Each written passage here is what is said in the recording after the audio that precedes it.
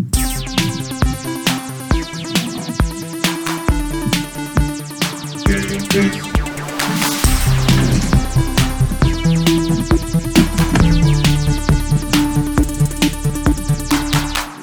everyone, welcome to GameFace, episode 244 on Sifted Games at Sifted.net. I'm Shane Satterfield, the founder of Sifted, and here we are on a Tuesday, a little later than we had originally planned.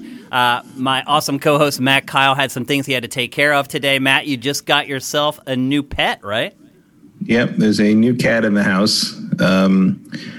Can't show her yet. She's still in isolation in the other bathroom until she has a clean bill of health. But I had to take her and my other cat to the vet today and get some vaccinations and some blood tests, and we'll see that they're all okay. And we'll be meeting your new friend next week on the show, right? Probably next week. She's much clingier than my other cat, so she will probably be in here during the shows, I would imagine, from now on. She also likes to rub the laptop while I'm on it. So you'll probably see a black cat wandering around. I might hear some purring in the mic a little bit here and there too as well. Maybe. Well, I'll say this. This has been an insane week, just in general, but also in games. We have an awesome show for you guys this week, full of crazy topics, a couple really cool games, one that was a huge surprise that came out of nowhere, and we got to play it. So we have lots of good stuff for you guys. Sifted is supported 100% by Patreon. So if you're listening to the show on any of the podcast services out there, and I just got stats for Google Podcasts, and there are a lot of you. I was really pleasantly surprised to see how many people are listening to the show on Google Podcasts. So if you're there, if you're at Apple Podcasts, iHeartRadio, Stitcher, wherever you're checking out the show and you want to support us, head to patreon.com/sifted. That's SIFTD. And again, we're supported 100% by basically donations from people who enjoy the show. So head on over there and help us in any way you can. We appreciate every single dollar. Matt, this has been a bonkers week for video games, seemingly really out of nowhere. Usually the middle of January, there's not a lot of big stuff happening, but some announcements happened, and then an announcement was repealed. Lots of crazy, crazy stuff going on. And in the midst of all that, we had a huge milestone at Sifted this week. Sifted hit 100,000 pieces of content that are now in our system, being sifted by our database, by your Sift settings to give you guys all a custom feed. 100,000 pieces of content are now being considered every time you render your Sift. It's amazing. Every single one of those was hand-curated by a human being. There are no bots working on Sifted. It's all humans looking at every single piece of content, deciding whether it should be added to the site or not, then ranked, then categorized. Then you guys give us your ranks, and then we give you a custom feed of content. You can't get it anywhere else. It's been hilarious. In my Twitter feed lately, I've been getting ads from, I think, TikTok. And, like, their big thing is, like, custom feeds. And I'm like, bro, we did that 5 years ago. But it just goes to show you, 5 years now, the site's been running. There still is another gaming website that's even anything like Sifted or does anything like what Sifted does. So I'm very proud of this accomplishment. It also shows that what we built, a human being can get a lot done with our admin. And it was built that way from the beginning to make sure we can maximize our time. But I just want to thank everyone who has ever curated for us. We've had lots of people come and go. Wario64 was one of our first curators. He's been gone for a while now, but I want to thank him. But above and beyond everyone, I want to thank Vincent Borchardt. He is a curation warrior. Without him, we never would have hit 100K. It just wouldn't have happened. I want to thank Bentley, Burko, Thiesh. There's just tons of people who have jumped in for maybe just for Gamescom and E3, or if maybe I was going to be out of town for a little bit, they jumped in and helped. I just want to thank every single person who was ever in our admin curating anything. Without you guys, it never would have happened. So I'm very proud of this accomplishment. 100,000. Think about that. That's insane that we've managed to do this. I'm very happy about it, and it's a big milestone for us. And thanks to all you guys, obviously, for supporting us initially through our on-site subscription system, which a lot of you guys are still on, I would add. And then there are a lot still on our old subsystem who never moved to Patreon. And then everybody on Patreon who has supported us for the last 3.5 years that we've been on Patreon. Without you guys, the site wouldn't have lasted, and we never would have hit this milestone either. So it's a sifted army effort. It took all of us to make it happen. Thanks to anybody who supported us in any way throughout this crazy journey that we've been on. Also today, I'm rocking our other new shirt. Let me get out of the way of the mic here so you guys can see it. First time I've worn this on GameFace. This is the I Got Next t-shirt, and this is just a little throwback from my childhood when I would go to the arcades and wait my turn to play Street Fighter II or any other game that I played. You get in line, and you put your quarters up right on the cabinet, and there was a row of quarters there, and as one person lost, you take the next quarter, put it in, next man up. And I don't know why, but that has just had a huge impact on me throughout my life. It's something that I've always thought about, and how we just kind of, as a tribe of gamers, we kind of figured out our own way to manage the arcades. I just like the whole aesthetic of it. So we made shirts, and I will say this, we did make one of these shirts that actually had Pactor's head on one of the coins instead of the Sifted logo. But I talked to Pactor about it, and he's like, I don't want to get into like the whole like licensing thing and all that kind of stuff. So we ended up rolling with the Sifted coin instead of Pac's head. I have talked to Pac about getting a shirt made that is related to Pactor Factor, because on YouTube, it's all about Pactor Factor. On the site, it's all about GameFace. YouTube, Pactor Factor. But he's just not into it. He's like, I don't want to go through like all the paperwork and all that kind of stuff. So anyway, I just want you guys to know that I've tried to get Pactor involved in our merch, but and I totally understand why he's just not down with it. So anyway, here we are for GameFace 244. Like I said, we have a great episode for you guys. Big games, big stories, and a lot of topics. I'm guessing we're going to fill out our full 3 hours. So I hope you guys had dinner already. Obviously, this episode is coming in a little later than usual, but I hope you guys have already had your dinner. And you guys are kicking up your feet, ready to just enjoy some good conversation about games for the next couple hours. And that is exactly what we're here to do. I am running the TriCaster myself again today.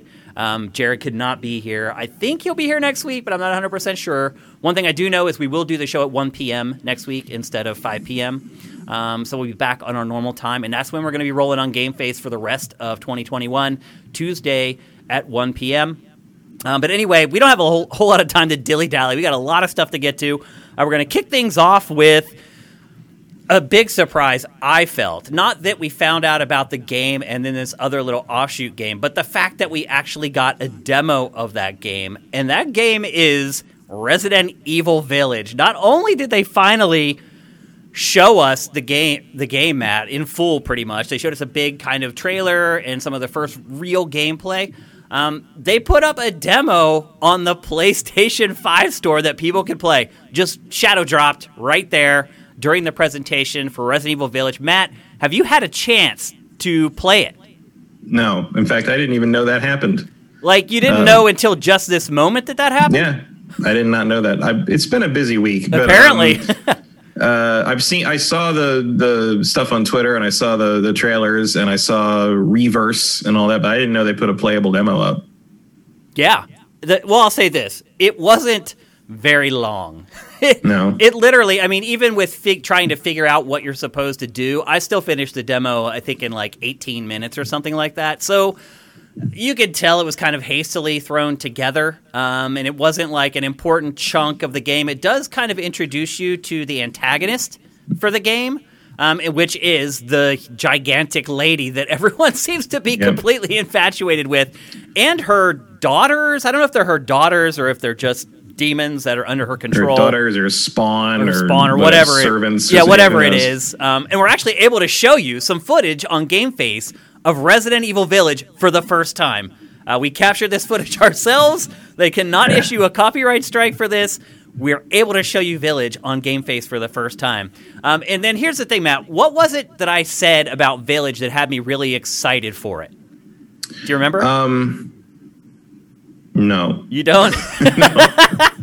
It was if that it's not the giant vampire lady, I don't know what's exciting about this game. Okay. That's what I'm in for. Well, it was the fact that it appeared to be that it was set in more of a rural setting like Resident Evil 4. And it wasn't going to be another urban Resident Evil game that mostly took place in a mansion once you kind of made your way to the mansion through the city. Well, Right. Matt... Getting out of Raccoon City has definitely helped the game, the series in the past. It has. And I'll say this. This is out of Raccoon City. It's not set in Raccoon City. But the demo starts in the basement of a mansion. I was just like, really? This is the thing that I kind of hung my hat on for this game. And here I am playing the demo, and I'm already in a mansion. But you... Go ahead. I will say that I guess it's partly because it's not VR anymore, but I have been a little surprised at how good it looks. Like, I've been impressed visually by the game in a way that I was not expecting to after 7. So that's good. That's the main striking thing I noticed. Because, like you say, the mansion, I was like, oh, yeah, it was a very nice house that a lot of the footage I saw was in. Now, it was a PS5 only, so keep in mind that any footage that you've seen is captured from PlayStation 5, so you would hope it would look good. I'll be honest with you, Matt, I was not that impressed with the visuals in this. It is running I'm not impressed by the visuals in, like, kind of the context of PS5, but I'm impressed by the context of what the last game looked like. Yep.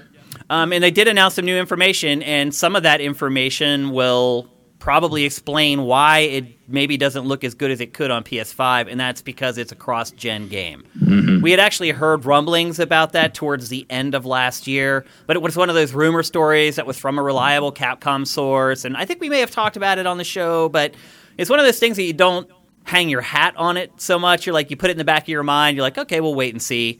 And as it turns out, we waited and we saw, and it is a cross-gen game. And I do think it holds the game back a little bit, to be perfectly honest with you.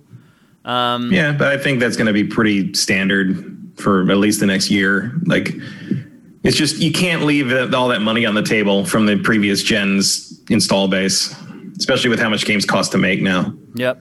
And then the other big thing was its release date. It is coming out on May 7th on all those platforms. Which is a big task for a game, but it seems like this game's been in development for quite a while. To have a demo ready that far ahead of its release. If it's that length, it feels like maybe that was originally a demo that was going to be prepared for like a show or something. Mm-hmm. And hey, guys, one note before we keep going on with the show. Let me know how the audio levels are.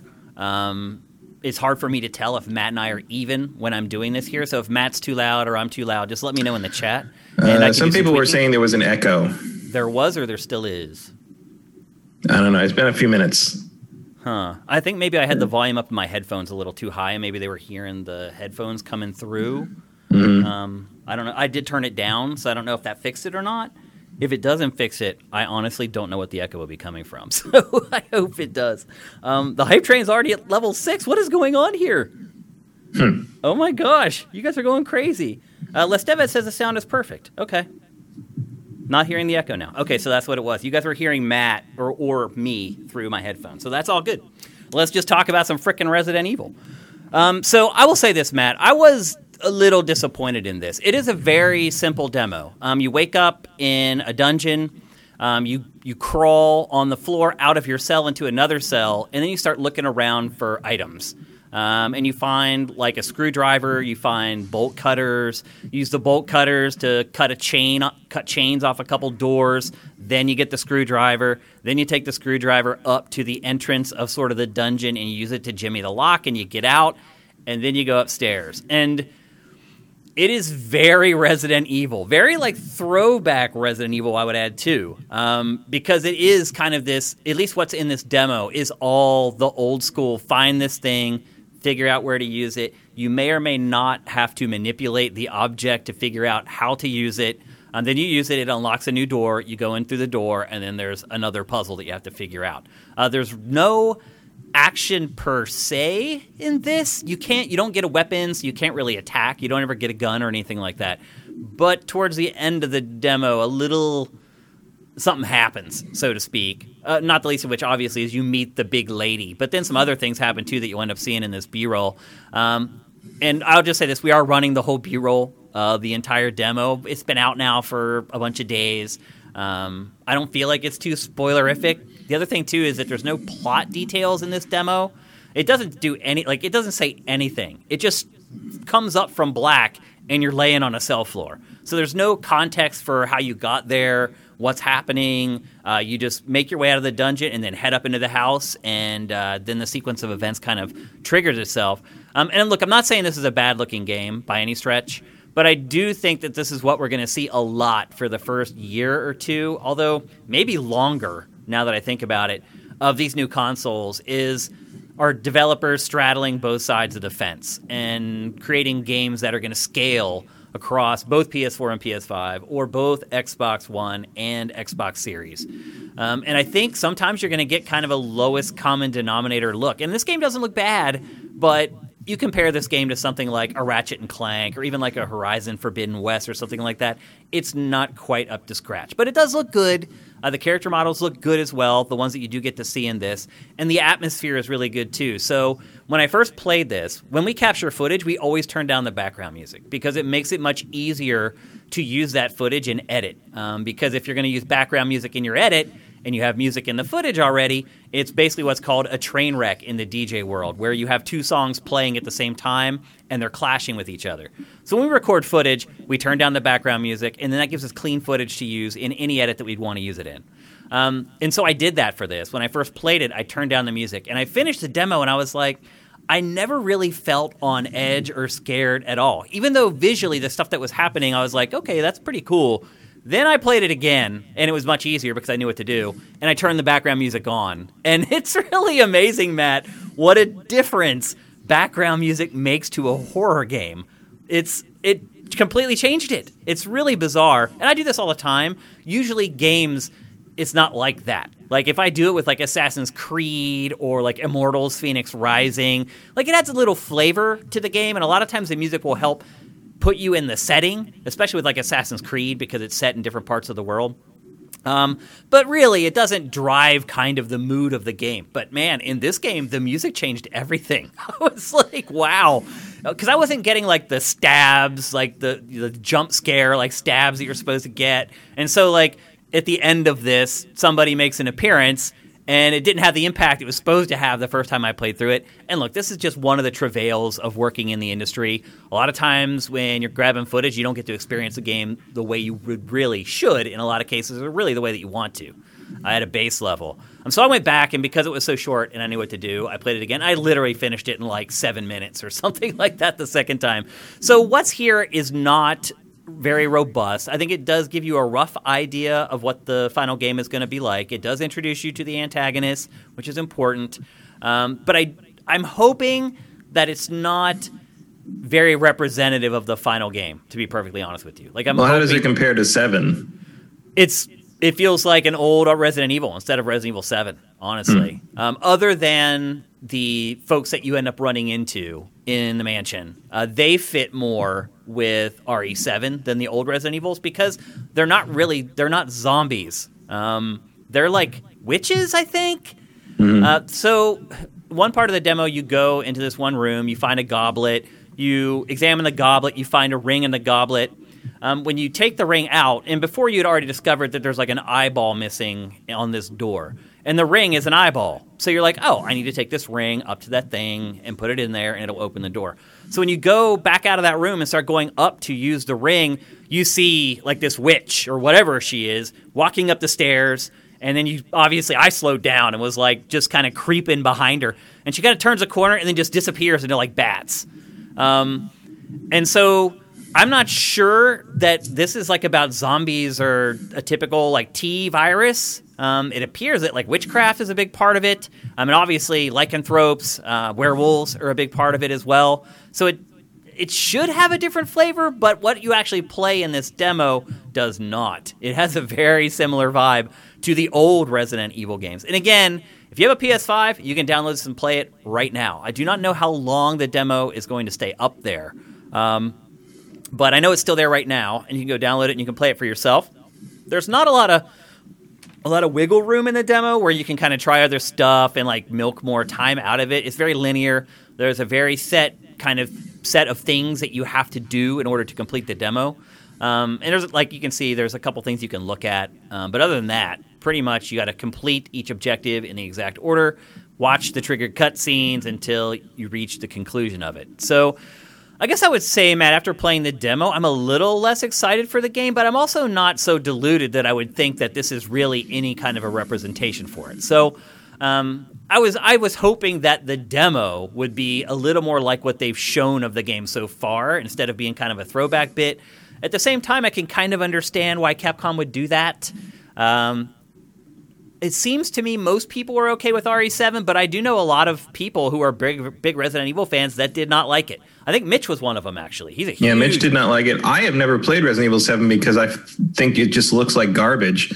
It's so opposite of what I want from a Resident Evil. I mean, I've thought about actually playing it because I did get it in the PlayStation Plus PS5, that they put up the 20 games or whatever for PS5 launch. Yep. And that's in there. So I could just play it. I'm thinking about just playing it before this one comes out, just so I know what I'm comparing it to, because it's still, it's still a sequel to 7 more than a lot of other things. Yeah, you play, I should have mentioned, I'm glad you brought that up. You play as the same lead character as Resident Evil 7. And they know you. But what I will say about what I've seen of 8 in this week is, I'm right there with the internet as a big fan of the giant vampire lady. And the main, not just because, not because, there's a lot of like weird fetishism going on around that. But my thing is like, this is the first glimmer of charisma I've seen from Resident Evil since like 4. Yeah. Like, it's the first time in probably 15 years I've seen a character in a Resident Evil game that I was like, oh, I want to know more about that character. Like, it's not since like a couple of the Resident Evil 4 people, like the little Napoleon guy was sort of a similar. Yeah. I'm like, oh, I want Salazar, wasn't it? Or Salazar. That's right. Yeah, Salazar. Like, not like Resident Evil has really lacked outside of the main characters. Like, obviously Wesker I like and stuff, but outside of the main characters, I've really felt like they've struggled to introduce anything or anyone who like captured any imagination or had any real verve. You're right. And I can't think giant of a single vampire character. lady fucking does it. Like she's I don't know what she's about, but I want to know. Like I want to find out what her deal is, which I haven't said about Resident Evil in a long, long time. So mission accomplished on that one. Yep. So I would agree with that. There has not been an iconic character. There wasn't one in 5, 6, or 7. No, the most iconic character in 6 is the boulder. Yeah. And in 7... Chris punches. Now, I will say this. Like, I do remember the Bakers, the family from Resident Evil 7. Like, as a concept, I remember the family from 7. Obviously. Even though I haven't played it, and I know what they are, because they're from, they're the Texas Chainsaw Massacre kind of Hills Have Eyes trope sort of thing, which was it's new territory for Resident Evil, but it's not new horror territory. No. You know what I mean? Like, that was sort of it was... Resident, not that I'm saying Resident Evil 6 was any kind of masterpiece, because it certainly wasn't. But like 7 took it in a weird direction that I didn't really recognize as Resident Evil, which is fine. Like, you can reinvent things as much as you want. It works out real well sometimes. Look at God of War. But like, the problem was that they tried to reinvent it through a trope that I find to be one of the most tired horror conventions in the genre. I just don't care about the weird family in an abandoned in the remote cabin kind of thing. Like, it's just not a thing that fires my imagination. I'm not saying it's bad. I clearly there's a market for it. It sold very well and people like it, but like, it just wasn't for me. This is much more along the lines of this is still not just straight Resident Evil, but it's a reinvention that I sit up and take more notice of. It's just more interesting to me, like what they're doing here, in part because I don't know how to connect the giant vampire lady and the witch turning into bats with the usual Resident Evil thing of viruses causing mutants to arise. Like, I don't know if they're going to... I've said many times that I would prefer if a Resident Evil game was more supernatural and less biological. Yeah, obviously that's a hard move because certainly because in Japan, because it's called Biohazard there, but like, it's time to do something. I can't keep track of all the viruses anymore. Yeah, I don't even know what virus made what creature. Was it T and G and all?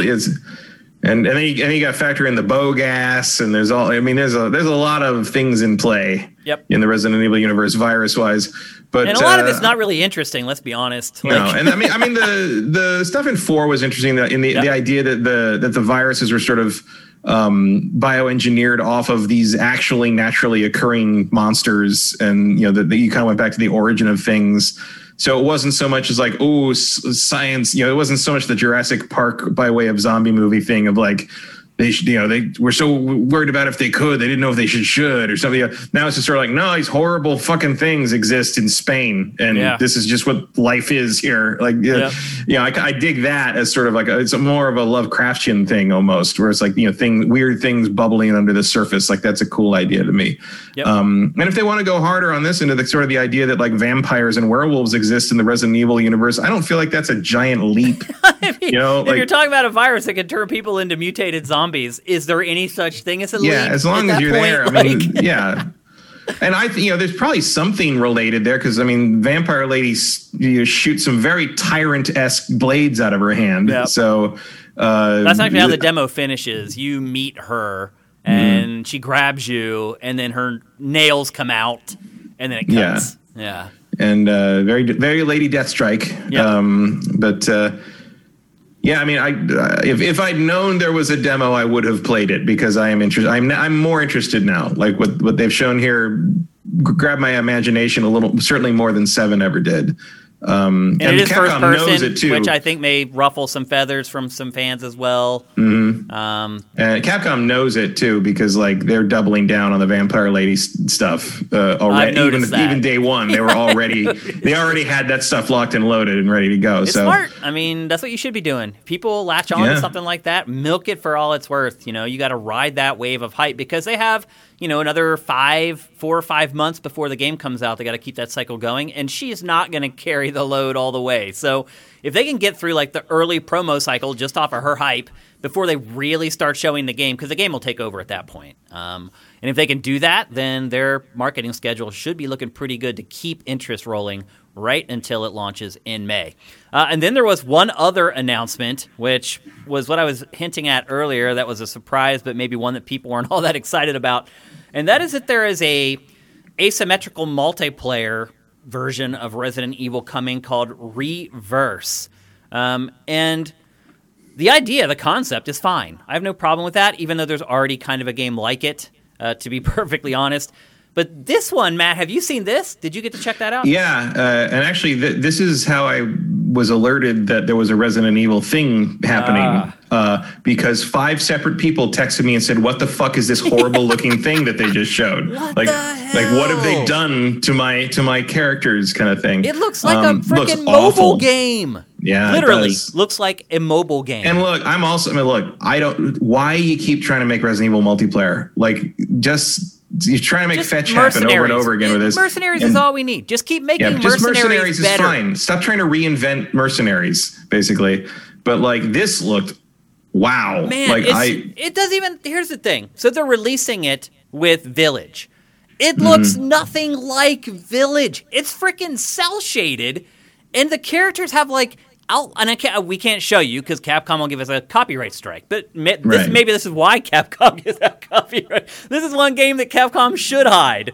Look, I'm trying to describe it to you like I'm describing a painting. But the characters have like these outlines around them, and everything in the world has an outline around it. And the visuals are cel shaded and they look goofy. And it is the classic like Resident Evil characters, but they look so different in this setting that it's just there's a big disconnect for me there. It looks like hot garbage. Yeah, you know what it looks like to me? It looks kind of like Ill Bleed on the Dreamcast. Yeah. Like fidelity wise and art style wise, it's not a compliment. What is Capcom thinking, Matt? Like, how could they look at that and be like, yeah, this makes sense to release with It looks Village? like something somebody whipped up in like on their weekend or something. It does. It looks weird. like a proof of concept that they would bring into the office and be like, you think this is cool? Like, if not, no big deal. It only took me a day to make it. Like, I mean, it's not going to dissuade me from No. Like, it's just obviously just sort of like some extra thing. Yeah. But like, it's so weird. They keep trying to make that a thing but they've had the proper template for that idea since Resident Evil 4. Yeah. Since they did the mercenaries mode. I don't get it. I mean, I know why. They need a service. Like, oh, sure, but I'm sure you saw today that WB Games. Why not build it on the mercenaries idea? Is what I'm saying. You've got a much better multiplayer idea that's 15 years old, and you've never really capitalized on fully in an online setting. Like, why not make a really robust mercenaries? They should have just kept pushing that, because some people got really into mercenaries in RE4. Like, it became a thing for a lot of people, and they just kind of abandoned it after a while. So it's not happening for Village, I can tell you that much. How do you feel about the first-person perspective, Matt? Are you okay with it? I guess. I mean, I don't really care about perspective one way or the other when I'm not creating the character. Like, if I'm creating a character or like changing their equipment, I'd like to see them in third person. But if it's a set character, I don't really mind one way or the other. And if I want to play third person Resident Evil, I can just play Resident Evil 2, the remake. Yeah. It's okay. And like, maybe, if you're going to do something kind of Nemesis-y and have me be chased by Vampire Lady or some like big, maybe makes more sense to do first person, because that's sort of like the bread and butter of like kind of the indie horror games that have been around for like the last 7 or 8 years, like the Outlasts and Amnesia stuff. Like, so if that's kind of the trend now, and has been. For most people, I think it is more immersive. I think people push back when they're used to a franchise being played in third person and it switches to first person. But me personally, I really don't have any issue with it at all. And any game, to me, where I'm going to have to shoot a lot should be in first person. It's the best way to play a shooter. I get it. There's a disconnect when you can't see your character on screen at all times, and maybe you don't bond with the character as much as you would have if they were on screen at all times. But for immersion and for gameplay purposes, to me, first person is the way to go. I had no problem with it with Resident Evil 7, and the lead character is so nondescript anyway. It's like, does it even matter? Like, it's just like, it might as well be... I don't really want to look at this guy. I mean, he might as well be Nathan Drake. He's just generic white dude is pretty much what it is. The character for RE7 and this game is not like this unique, like, cool character that people are going to, like, cosplay as and stuff like that. It's just not one of those things. So I think they made the right decision, particularly if this game is going to be real shooting heavy. And I'm not averse to third-person shooters either. Obviously, I love Resident Evil 4 still. And it did kind of change how third-person shooting would be handled in action games going forward. And it did a great job of it. But for me personally, if a game is going to require that I shoot a lot, I would almost always prefer to play it from a first-person perspective. Which I'm kind of sad we're not going to be able to play Resident Evil 4 again for a while. Yeah, that was another thing that broke this week, is the remake of Resident Evil 4 has been delayed. And it's weird because I don't even know that it was ever really officially announced, to be honest. Yeah, I don't remember there being an actual like expectation of when it was coming to me. Yeah. But I don't know. It's nice of them to mention it. Well, I think what happened is the person who leaked that it was coming is also the person who leaked that, now it's delayed. So I don't know if this person is trying to cover their butt because maybe they found out the story wasn't legit. I don't know. But yeah, there's apparently a remake of RE4 coming. The story goes that there was an argument internally over how much the game should be updated and changed. Some people were like, you know what, it needs to stay true to what it was. And then another group inside Capcom was saying, it's a great game, but there's still a lot of stuff that needs to be fixed for it to be released in 2021. So my guess is it probably ends up somewhere like where the RE2 remake was, where it was still very truthful and honest to the base game, but still kind of brought it up into modern day so it didn't feel like you're playing a 20-some-year-old game. So, and obviously it doesn't need that as badly as Resident Evil 2 and 3, but like it's... the last time I went back to 4, it was a little clunky in places. Sure. So. Well, I mean, it's weird. It's like you can't like move and shoot. The original game you couldn't. You were basically a tripod when you were shooting. So there are some things that they have to update for this version for sure. It'll be interesting to see how far they go. But as one of my favorite games of all time, I don't want to play it and feel like I'm playing something else. You know what I'm saying? Mm-hmm. And a lot of people are going to be playing it for the first time with this remake of it. So, yeah, I mean, it's still my favorite Resident Evil. So I think most people would probably looking forward to it. Yep. It's also like there's some remake drama this week. it's not big enough to be a subject, but this similar thing happened with Blizzard, where they took the Diablo 2 remaster away from the internal team that screwed up the Warcraft 3 remake, and gave the Diablo 2 remaster to Vicarious Visions, which is good news because to me, Diablo 2 is a more important remaster than Warcraft 3. Warcraft 3's main significance in gaming is that we got Dota from it. Yeah. The game itself is not particularly compelling to me. But Diablo 2 is one of my favorites, so I was glad to hear that they handed that over to a studio that will do it justice. Vicarious Visions, that studio has done everything. Like, it used to make like all the handheld Tony Hawk games, I believe, back in the day. Like, Neversoft would handle the console versions, and they would handle like the handheld interpretation of it. They have really run the gamut as far as genres that they have worked on in the past. So it'd be interesting to see what they do with that game. But they are very capable, and across the years have proven to be pretty good. So I have a good they're very good at knowing when to leave things alone too. Yep, that's true. Yep. So anyway, that's the latest on all things Resident Evil, not just Village, but then the RE-verse and then RE4, the remake being delayed. Lots of stuff happening with Resident Evil, but what's most important that you need to remember is Village comes out on May 7th, cross-gen for pretty much everything. All right, let's move on. We're going to talk next about Konami.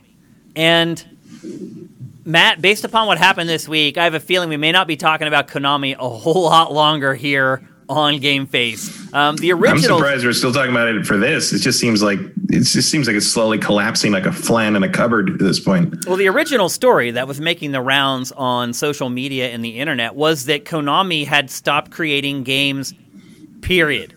That it was no longer going to make video games, and it had closed all its studios. And then Konami was what a difference. Yeah, well, Konami was like, whoa, slow your roll. That's not what's happening. Instead, we're consolidating our 3 remaining game development studios into one studio. Does that make you feel any better, Matt?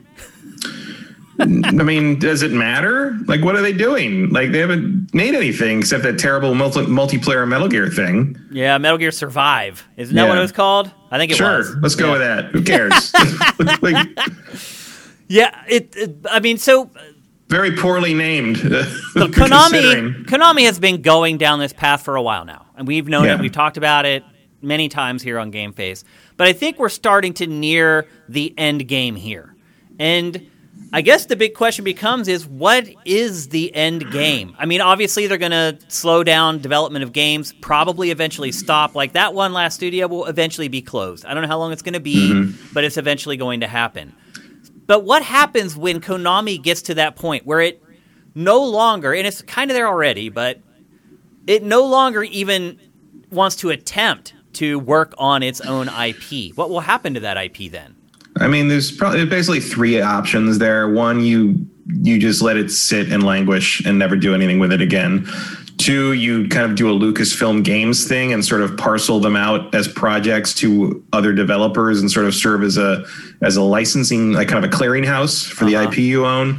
Or 3, you just sort of sit on it and use it to license out as like other media. Like the Castlevania Netflix show or a Metal Gear movie or things like that. Like, you don't make games out of them anymore, but you try to break into other forms of media with it. Those are the 3 options I can see. Wouldn't 4 be sell your IP? I mean, yeah, I guess so. But if they were going to do that, why didn't they do that already? Because I think up until this point, they've had delusions that they were going to keep making games. Because they've pushed back on this a bunch of times, Matt, where people report Konami's done, they're not making games anymore. And the next day they put out a press release. We're like, no, what are you talking about? We got all this stuff we're working on. Just sit tight, wait. And then we do see it eventually, and it's like this weird like mobile version of Frogger. Or it's like that Bomberman game that launched with the Switch, Bomberman R or whatever it is. Or Metal Gear Survive, for example. I mean, there's a perfect example of it.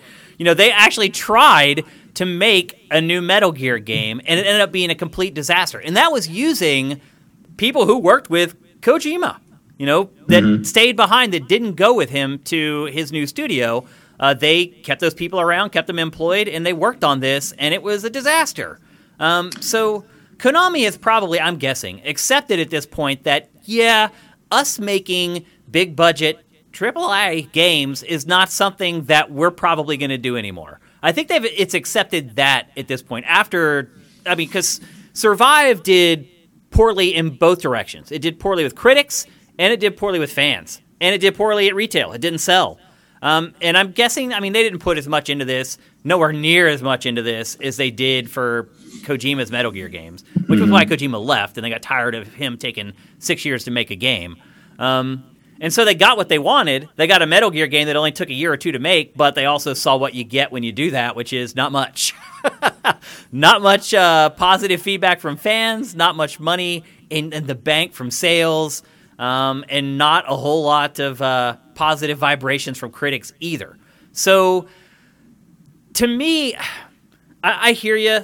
Maybe the Lucasfilm Games thing is what's most likely. They almost turn into like this trust of the IP. Yeah, that would make some sense. Because look, if you don't want to make AAA games anymore, you're discounting basically your entire IP library outside of the stuff that has been translated successfully to mobile. Like, what's a non-AAA Silent Hill game or a Metal Gear game or Castlevania? Like, what, you just do like Gradius on phones forever? Like, or they go back old school with like a top-down 2D Metal Gear or something like that for mobile. But even that seems like more effort than they're willing to put in, because making that good in a modern day would require a very tight game design. Well, I'll say this. Konami has done pretty well with its mobile games. I think it's figured out kind of the gacha mechanics. They're definitely making money. Like, they're successful. It's not like they're going to die as a company. No, they're not going anywhere. Yeah. It's just like they don't make anything I give a shit about anymore. And I know they have stuff I do give a shit about, and I would like to play another Castlevania game one day. That's really the only, like, where the ire I have for them comes from, is like, you're sitting on all this stuff, and you're kind of like the Silent Hill stuff that seems to have fizzled out. Was like, if you're not going to do anything with the IP, and if Sony's interested in doing something with the IP, let them do it. Like, that's free money for you. Like, or why not? Like, it's Castlevania, like, it's a shame in the world we live in now, where From Software's Souls stuff is a viable, like, marketable concept, that they haven't stepped up and made a fucking Castlevania game like that. I know. Like, that is what Bloodborne is, what Castlevania should be now. Like, that's what that should be. And if you found anyone to meet, of all these... You start talking about partners that you would want to work on your IP. From Software working on Castlevania would be gigantic. And it makes sense, because Castlevania was also hard as balls. Like, it's perfect. And I would guess that, some of the people who worked on the Soul series at From Software were probably huge Castlevania fans growing up. Like, I don't think it's on accident. There's no way those games were not influenced by that. I don't think it's an accident that Dark Souls and Demon Souls are basically 3D equivalents of Castlevania. And that's just a perfect match. So there we have a good match for Castlevania. Sony, I think, would be more than willing to pay a big fee to get the Metal Gear license and maybe give it to one of its internal studios to work on.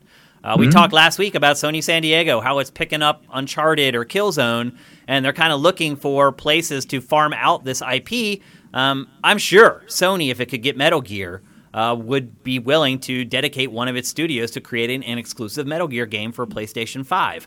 And it may be Kojima. Imagine that, Matt. Like, imagine if Konami does get to the place where they're like, okay, we're ready to license Metal Gear. They go and talk to Sony. Sony's like, all right, we're willing to pay it. Here's your check. And then they hand it to Kojima. Yeah, I'm skeptical that Kojima would want to touch that again. That was my next question. Do you think that he would even want to do it? I don't think so. I think he did what he was going to do there. And where do you go? Like, as Kojima, where do you go from there? Like, after the debacle of Metal Gear Solid 5, from his perspective, not that turned out to be a bad game, but like, clearly it wasn't what he had in his head.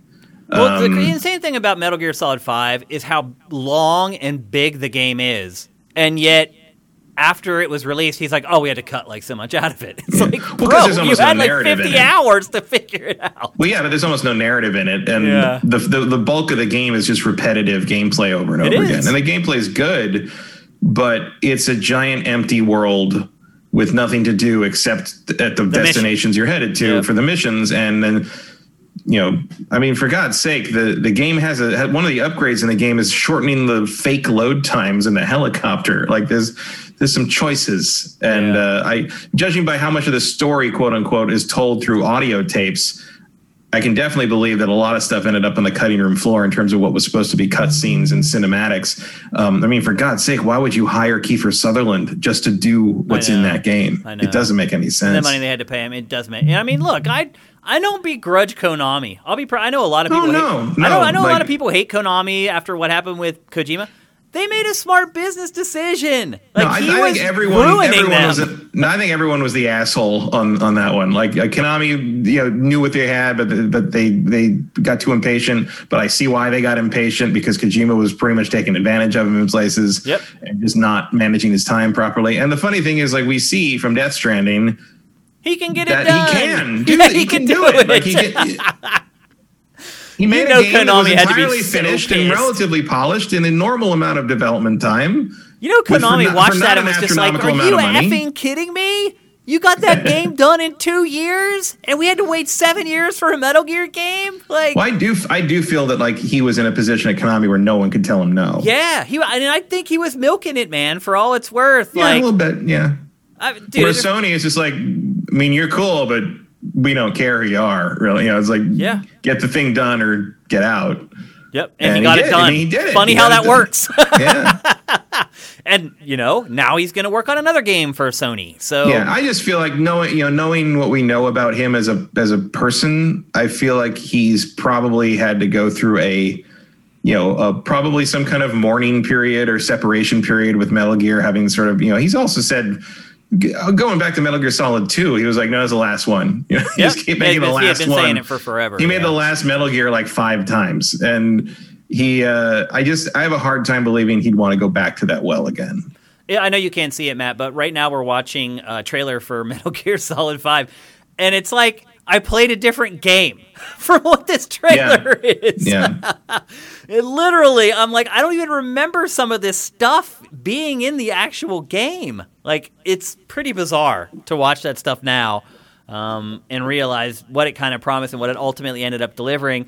Matt, maybe the better question is, can you think of any IP other than Metal Gear and Castlevania that would be worth it for a publisher to license? Sure. I mean, depends on like your budget or what you're aiming for, but I think Silent Hill is obviously valuable. Yep. I think in kind of a more smaller scale indie realm, you could definitely make a really good Gradius game today.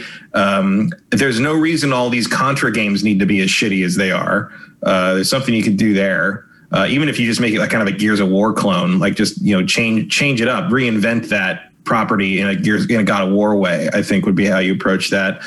Bomberman is still fun. Still, I mean, that's a simple concept, but it's still engaging. It's a super obvious Switch game, like just a modern Bomberman with online play for the Switch seems like a no-brainer to me. I mean, they got Super Bomberman R at the launch of Switch, so there is a Bomberman but like just game. Keep going. Yeah. Like, also put Bomberman in Smash Brothers. Oh, for God's sake. What are we doing here? Yeah, that does make a lot of sense, actually. But maybe it's Konami, dude. Like, they don't want to... Oh, yeah. I mean, I'm sure. Like, that makes... I don't know what the politics are there, but, like, it feels like Konami should be... you could put a bunch of people in Smash Brothers at this point from Konami. And, I mean, they got the Castlevania guys in there, obviously. So it's, it's not like they aren't doing anything. Yeah. But Bomberman feels like a real obvious ad to me. Yeah, I mean, Bomberman in 2021 feels like a mobile game to me. Yeah, it's perfect. I mean, it would work. I mean, I don't know. Now I'm kind of out of Konami franchises. That's it, though. Yeah, I mean, that's pretty much all they got. And honestly, Matt, I think only 3 of those would really be desirable. Maybe Contra. Contra's kind of right on the edge, but it's it's been so long. Most people who play games don't even know what Contra is at this point. Yeah. I mean, and of course, personally, to me, I would kill a man to get a Suikoden collection. And that's definitely not happening. Probably not. Although the but people you're right, though. that That's another franchise that you could revive, and it would have some interest, if only because Suikoden and with its kind of like base building and collecting characters, like that would absolutely translate today. Yeah. And matter of fact, the team that made some of the Suikodens did a Kickstarter for a new game that I actually did back, and they're going to make it comes out in like a year and a half, but like they're going to do that, and it's still going to be a thing. Like great. Also. Where is this? Where was that? Just speaking as a ridiculous, they also have Adventure Island, which in this world where platformers are somewhat viable again, you could take a look at that. And they got Bloody Roar.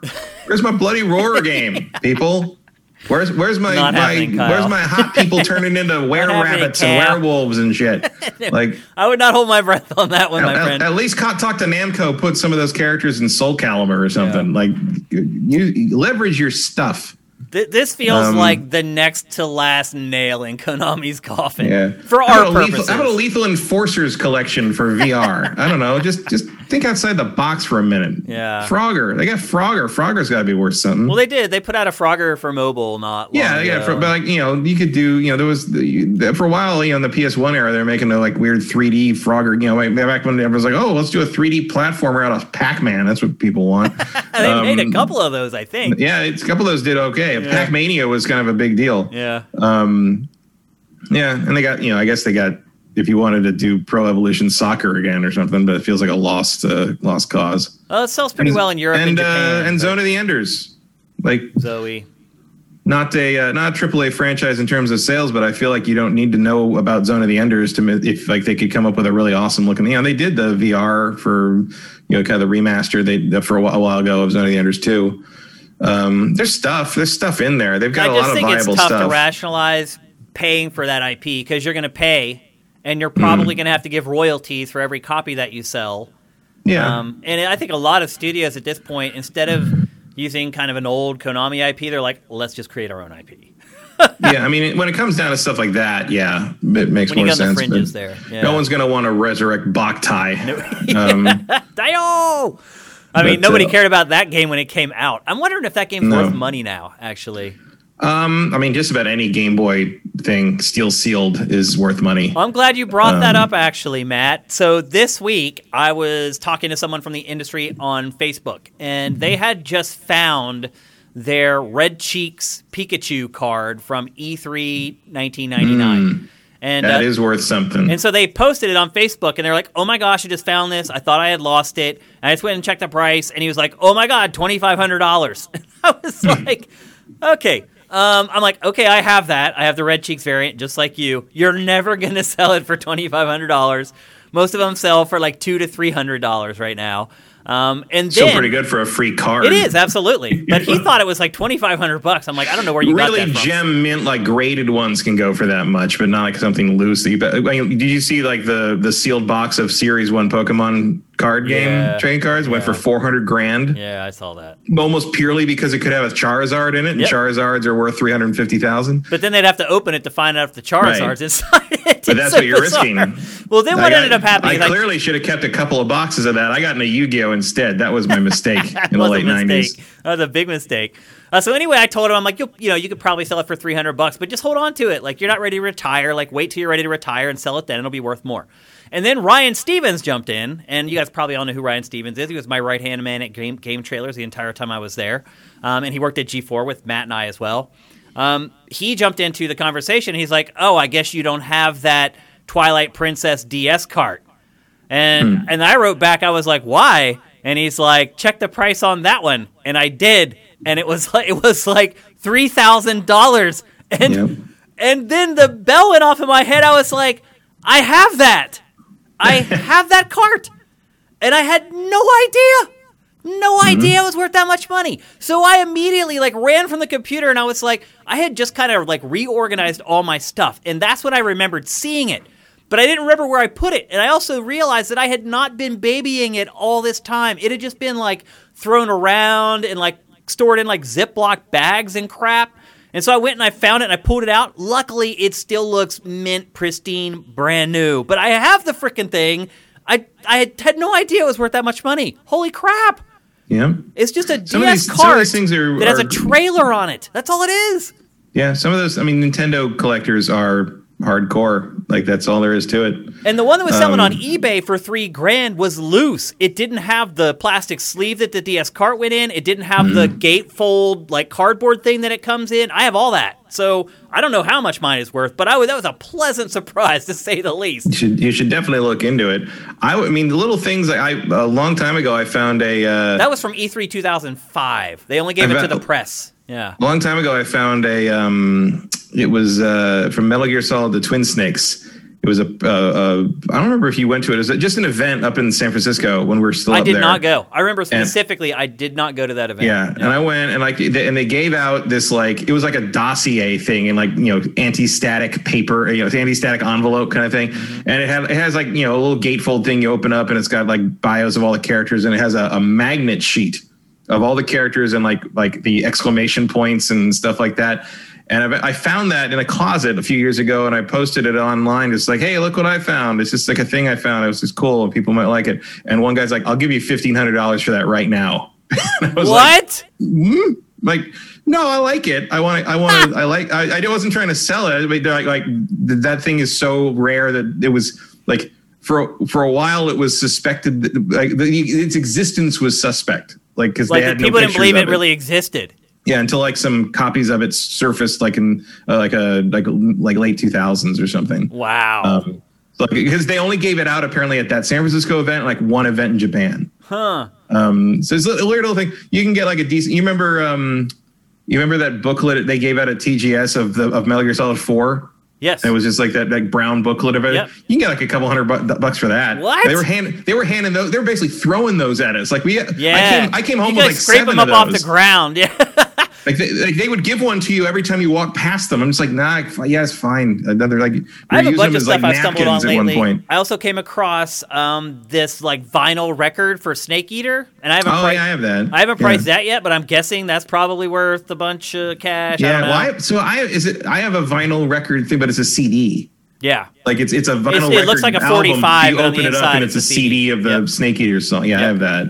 The other thing I'd love to get a price on at some point is the Metal Gear Revengeance press kit that is a USB drive stuck in Raiden's severed arm. Oh, that's right. I forgot about that too. Yeah, it's so literally weird. Raiden's like severed so cyborg bizarre. arm, and out of the stump there's a USB cord, and you plug it in, and that's where your press kit comes from. It's very strange. Back in the day, man, they just ran out of ideas. They're like, how do we promote crap now? Anything to get your attention as it came across your desk. You remember when Rockstar sent you like a razor wire Garrett for Manhunt? Yeah. And you were like, do I need to report this to someone or something? Because it's a murder weapon. Yeah, they literally you a all it's lethal made object. for is to kill people. Yeah. And they sent out baseball bats for GTA 3. I'm sure those are worth a lot of money now too. I wouldn't want to ship one, but yeah. I still have the GTA 4 or 5 pool cue. Yep, I've got that too. I actually put that in Closet Raiders when we were doing Sifted HQ. I brought that out as one of the things that I showed off. Yeah, I got that too, and a dartboard and dominoes, a bunch of Rockstar stuff. Yeah, they did a bunch of like weird parlor games for that. They used to give out gray swag. They were the best. They gave out the best stuff. And then the dumbest thing I think I have is even dumber than the Raiden arm. It's like a super fragile, like shitty, like plastic briefcase, and from Resident Evil 6, and inside is like election campaign propaganda for the president in that game. Who lives only for like the first hour, right? Doesn't he die? It's like I don't even remember his name. Like I don't. He dies in the first mission. Yeah, it's a weird choice for like your swag for the game, but I got that up in the closet just in case somebody ever needs that.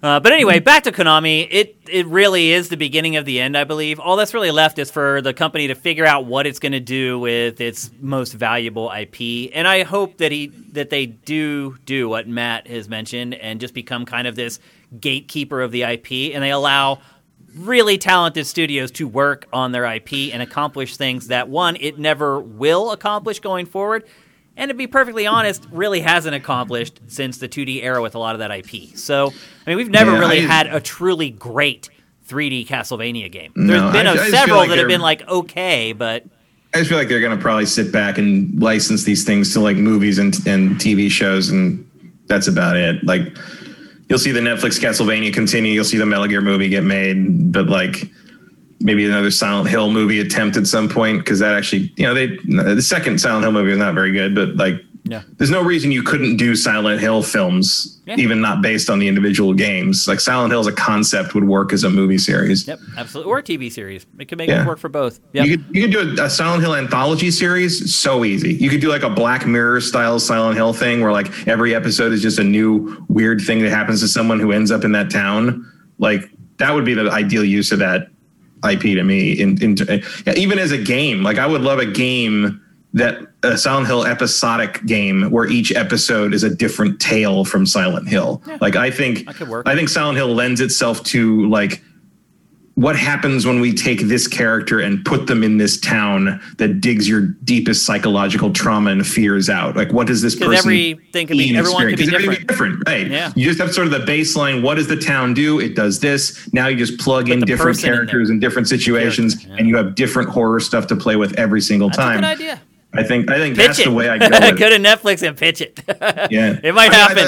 I think desperate for content. I think it would also work as like a Telltale style series. Yeah. As a game. That's true. It would work as an episodic game too. Yep, I can see that. My guess is by the end of 2021, I think we'll have clarity on this. I think by the end of this year, if Konami is indeed going to license out that IP, I think we'll see the first deal before the end of I'm hoping, like, look, if by the end of 2021 we don't hear something, positive, for sure about Sony's Silent Hill project, I think that's dead.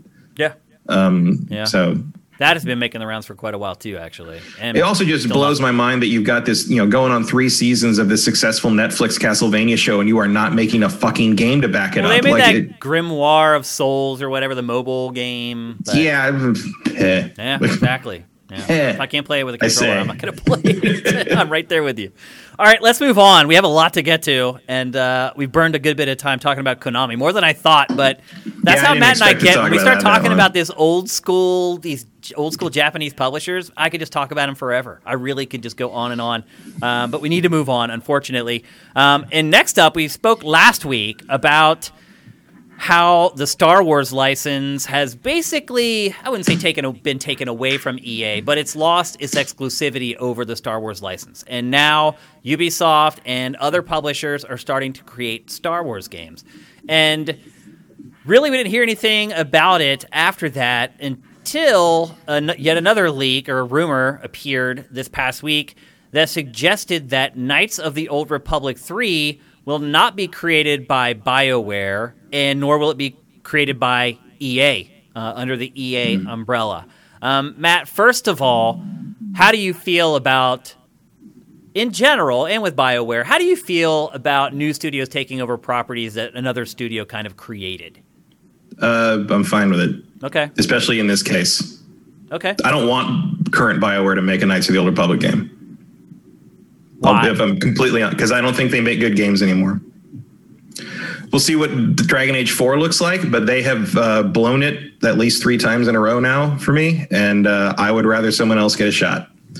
Knights of the Old Republic means too much to me to waste on modern BioWare working under EA's like ridiculous auspices. Like, take it elsewhere. Makes complete sense to me if I'm seeing it from Lucasfilm Games perspective. BioWare now is not the BioWare that made Knights of the Old Republic. And also but you would have more faith that some random new studio would do a better. And look, I get it. All the people who worked on this game, they aren't at BioWare There are plenty anymore. of other studios I would trust well over BioWare out there to make a good Knights of the Old Republic remake. Which ones? So what would you target, Matt?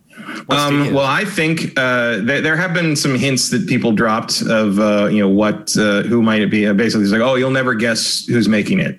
And people are like, oh, is it no? And it's like, no, it's just like not someone you would maybe be a household name, basically. And I think, I do not have inside info on this, but I think In Exile is making it. I was just going to say that it makes too much sense. In Exile is a bunch of ex-BioWare and Obsidian people. Yep. Or Obsidian, honestly. Obsidian maybe, but I don't know if you want to get straight in bed with a Microsoft exclusive. But Microsoft, it was only on the Xbox before, right, console-wise, so that would also make sense. And it's the only way to play it on consoles now is to play it backwards compatible on the Xbox. So that's not impossible. Obsidian would be my second choice. How would you feel, though, if that meant that my Avowed, which is its new game, got put on the back burner? Would you prefer that they work on KOTOR 3?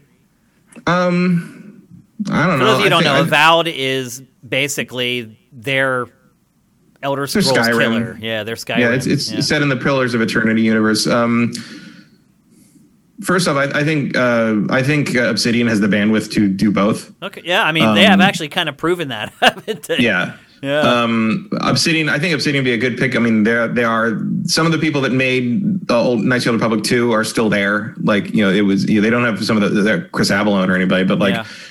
I think they would do a good job. In Exile, I think just makes a lot of sense as well. It's Brian Fargo. It's they made with the Wasteland 2 and 3. I think they've got some pedigree in there. The Obsidian has more. If you want to make it more like the original KOTOR, more of a 3D game, and if you want to make it maybe more action oriented, I think Obsidian now has the chops to do that. Yeah, so that's what scares me about In Exile. Option is that it hasn't really done real-time 3D combat.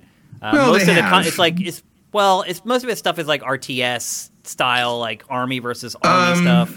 Sort of. I mean, Hunted the Demon's Forge was a 3D action combat game. Yeah. It wasn't great though either. It wasn't great, but it was like a decent first effort.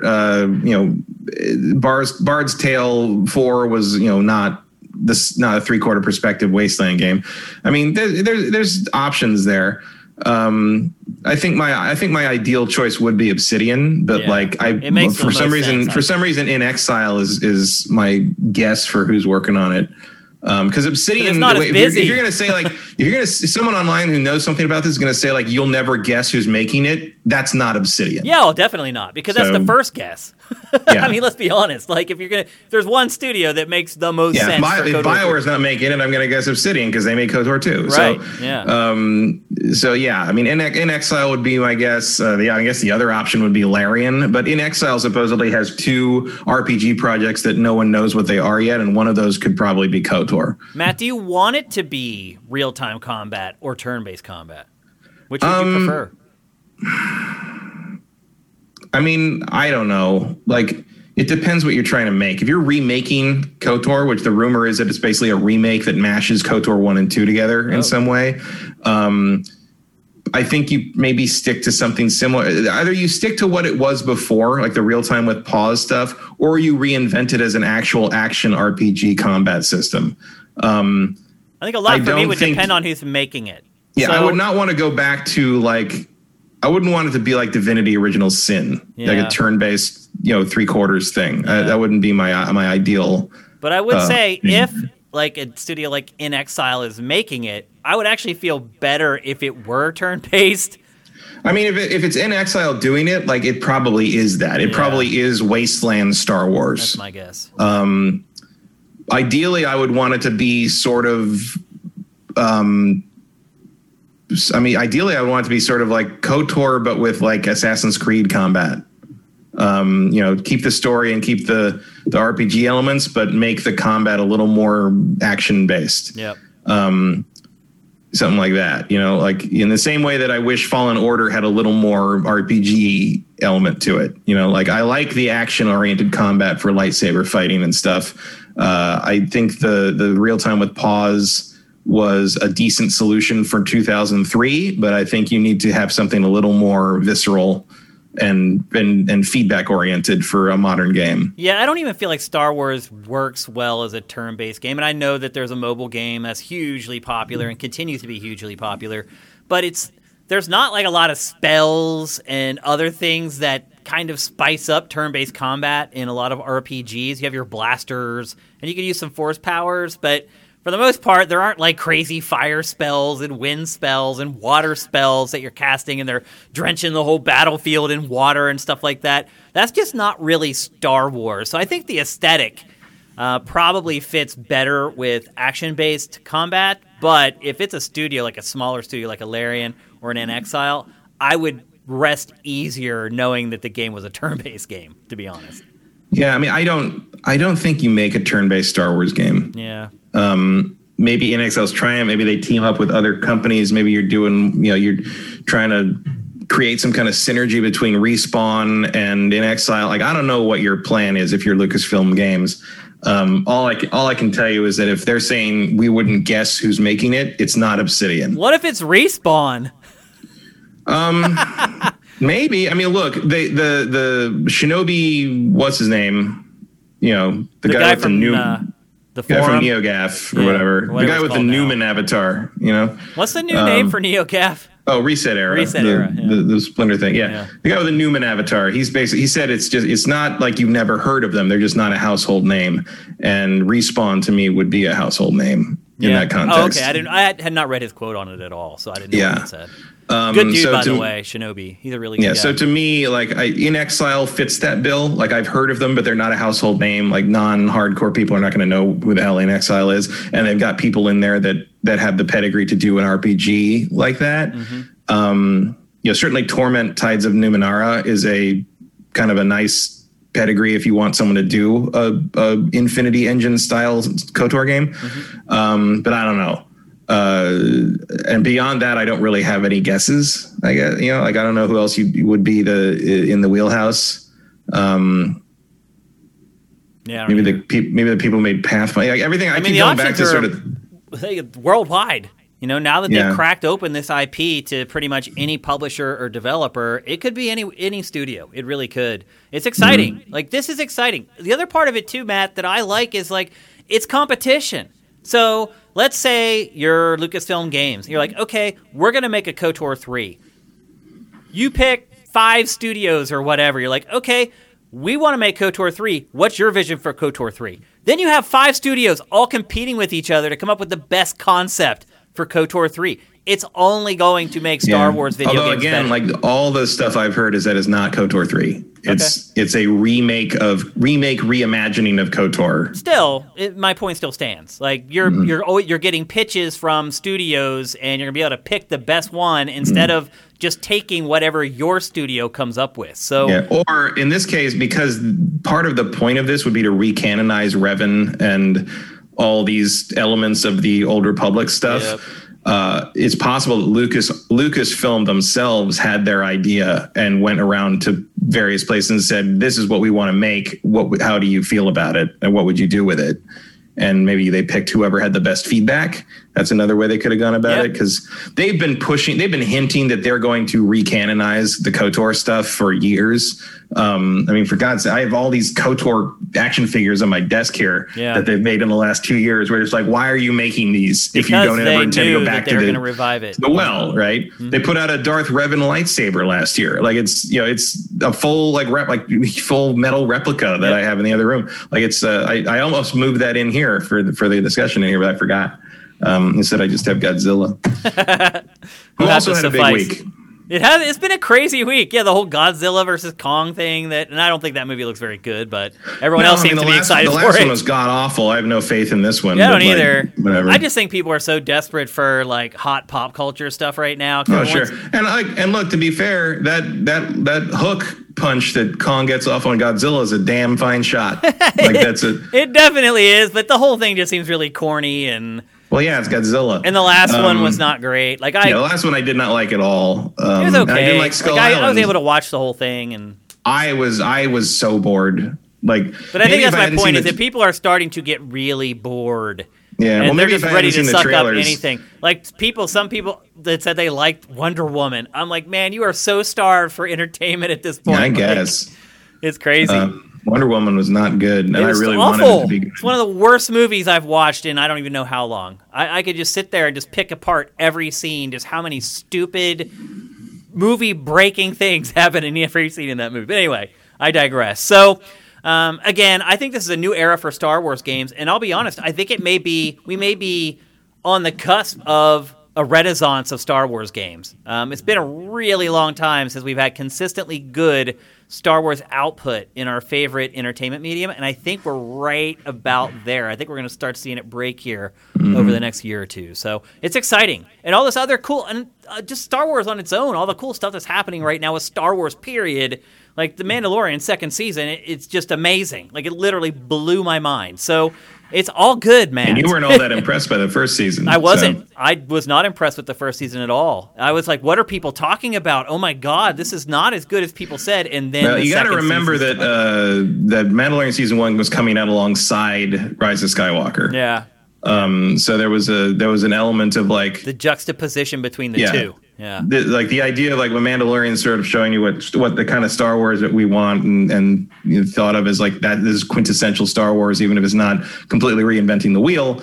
And then you go see Rise of Skywalker and it's like, what is this garbage? And I was glad that Mandalorian season 1 was around at the same time because it reminded me that it wasn't Star Wars. It was just this one movie. Yeah. It was, these and again, one of the things I think and look, I love The Last Jedi. The Last Jedi is my favorite Star Wars movie, period. But the sequel trilogy forgot the Western. Yeah, it did. The sequel trilogy forgot that while Star Wars is a samurai epic and it's a space opera, it's also a Western. It is. Yeah, that is what The Mandalorian is. The Mandalorian nails that. It's one of the things that makes Star Wars feel mythic because that's what those old Westerns were. Yep. They were myths. And that's what Mandalorian gets right. Yep. If you're a Star Wars fan, it's blue skies ahead, people. And I am. And now, especially because they've handed all the Disney Plus content over to Filoni and Favreau, like kind of spearheading everything. Like kind of finally Star Wars has its Kevin Feige. Yeah. The way he steers Marvel, those guys are going to steer Star Wars, at least in the Disney Plus realm. Lucas would be the guy to do that, but no. I mean, you saw the prequels. I did. Yes, I did. He can't do it anymore. He simply can't. But Filoni is really good at taking the prequels and recontextualizing them into something great. Yep. He did that with Clone Wars. He did some of it with Rebels. And if you watch the Mandalorian making of stuff where they have the little round table for season 1, in the second episode, he sits there for like 10 minutes, expounds on the themes and stories of how the prequels and Anakin's journey matches up with the Darth Vader we saw in the original trilogy and how it ties in with Luke and how all that works. And at the end of it, and everybody just sits there and lets him talk because everyone's like listening to him. Yeah. And at the end of it, you're like, yeah, that all does, it all does work thematically. Like the prequels are not a bad idea conceptually and thematically. It's there. It's all execution. So, yes, anyway, it's a great time. That's Star all Wars in the past. That's in the rearview mirror. Good stuff up ahead. Star Wars is looking great, and the Lucasfilm Games announcement clearly says that they're pointing the game in the right direction as well. We should be seeing some Fallen Order 2 stuff any day, I would think. Yeah, about due. It's looking good. Yep, absolutely. All right, let's move on. We're going to talk about, in my opinion, the craziest story from the week. We had got hints that this was coming for a while, and then this week it finally happened. Basically, Xbox eliminated the 12-month subscription for Xbox Live and only offered 6-month subscriptions for the same price as the old 12-month subscription. Basically, making it such an awful deal that it would force you to say, you know what? I'm just going to spend an extra couple bucks and get Game Pass. That includes Xbox Live. Because it actually it would be cheaper if you just did that. Well, that didn't last long, Matt, because it is so funny. The 2 most commented stories on Sifted over the last 3 months was the first story that they had adjusted the prices and were basically forcing everybody to get Game Pass. And then the second most popular story was the following day when Xbox changed its mind and said, our bad, we're actually not going to change the prices now, as you were. I admit I had to read the price hike thing 3 times. Because I couldn't believe it. To be like, really? I thought it was a typo. I was like, no, this is doubling the price of a basically useless service with no games. Like you have it's not like you have this lineup of games I can't live without right now. You might in a couple of years, but right now you realize that Elder Scrolls 6 is not out yet, right? Like what a weird move. Why would Microsoft, it has built up so much goodwill, Matt, over, I don't know, the last year at least, probably longer than that. Yeah, a lot closer to 3, really, in terms of service provided. Depending on your perspective, I guess. I would say a year and a half or 2 years, to me, is where things kind of started turning around and going in the direction. I wasn't paying attention for a while on Game Pass until probably Gears 5. Yeah. But they've been making the moves. This was very strange. And the fact that they backtracked that fast, like, I don't know what to make of this. I don't either, dude. Like, what were they thinking? Was there an internal argument or something? What was the goal there? Like, I don't know. To make more money, obviously. Well, yeah, I mean, that's the goal of any company, any decision any company makes. 100% price jump? Like, what? But how did they think that people were going to be? Did they just think we're idiots? Like, I'm just completely flabbergasted by it, that they would even attempt it. It reminds me exactly of them showing the Xbox One for the first time, and everybody being like, what the hell, are you people crazy? And then being like, oh crap, like, we made a mistake. And them trying to fix that for the next, 5 years. This time they were just like, you know what? We're not going to languish with this one for a year, so we're just going to cut it off right now. And then the tweet that announced it was just like, it was so, unprofessional and looked like it had just been written by some community manager. It's like, yeah, we had a rough day yesterday, so we're just going to switch it all back. It's like, what? Never mind. Just the whole thing is so weird, Matt. How it was handled, when it was announced, after everybody just comes through Christmas and... a lot of people got an Xbox Series X or a Series S. Some people may have just jumped into Microsoft for the first time in 5 or 6 years over these last couple months. And they're like, okay, I've decided I'm getting the Series X or I'm getting the Series S. I'm not getting the PlayStation 5. And 3 weeks into being an Xbox owner, this happens. And nothing about it makes sense. How it was announced, when it was announced, the details of it, like you, Matt, I couldn't believe it when I saw it. I thought it was wrong. I was like, no way. This story is misreporting this. So I went and I started looking, and everybody was reporting the same thing. I was like, oh my God, this is real.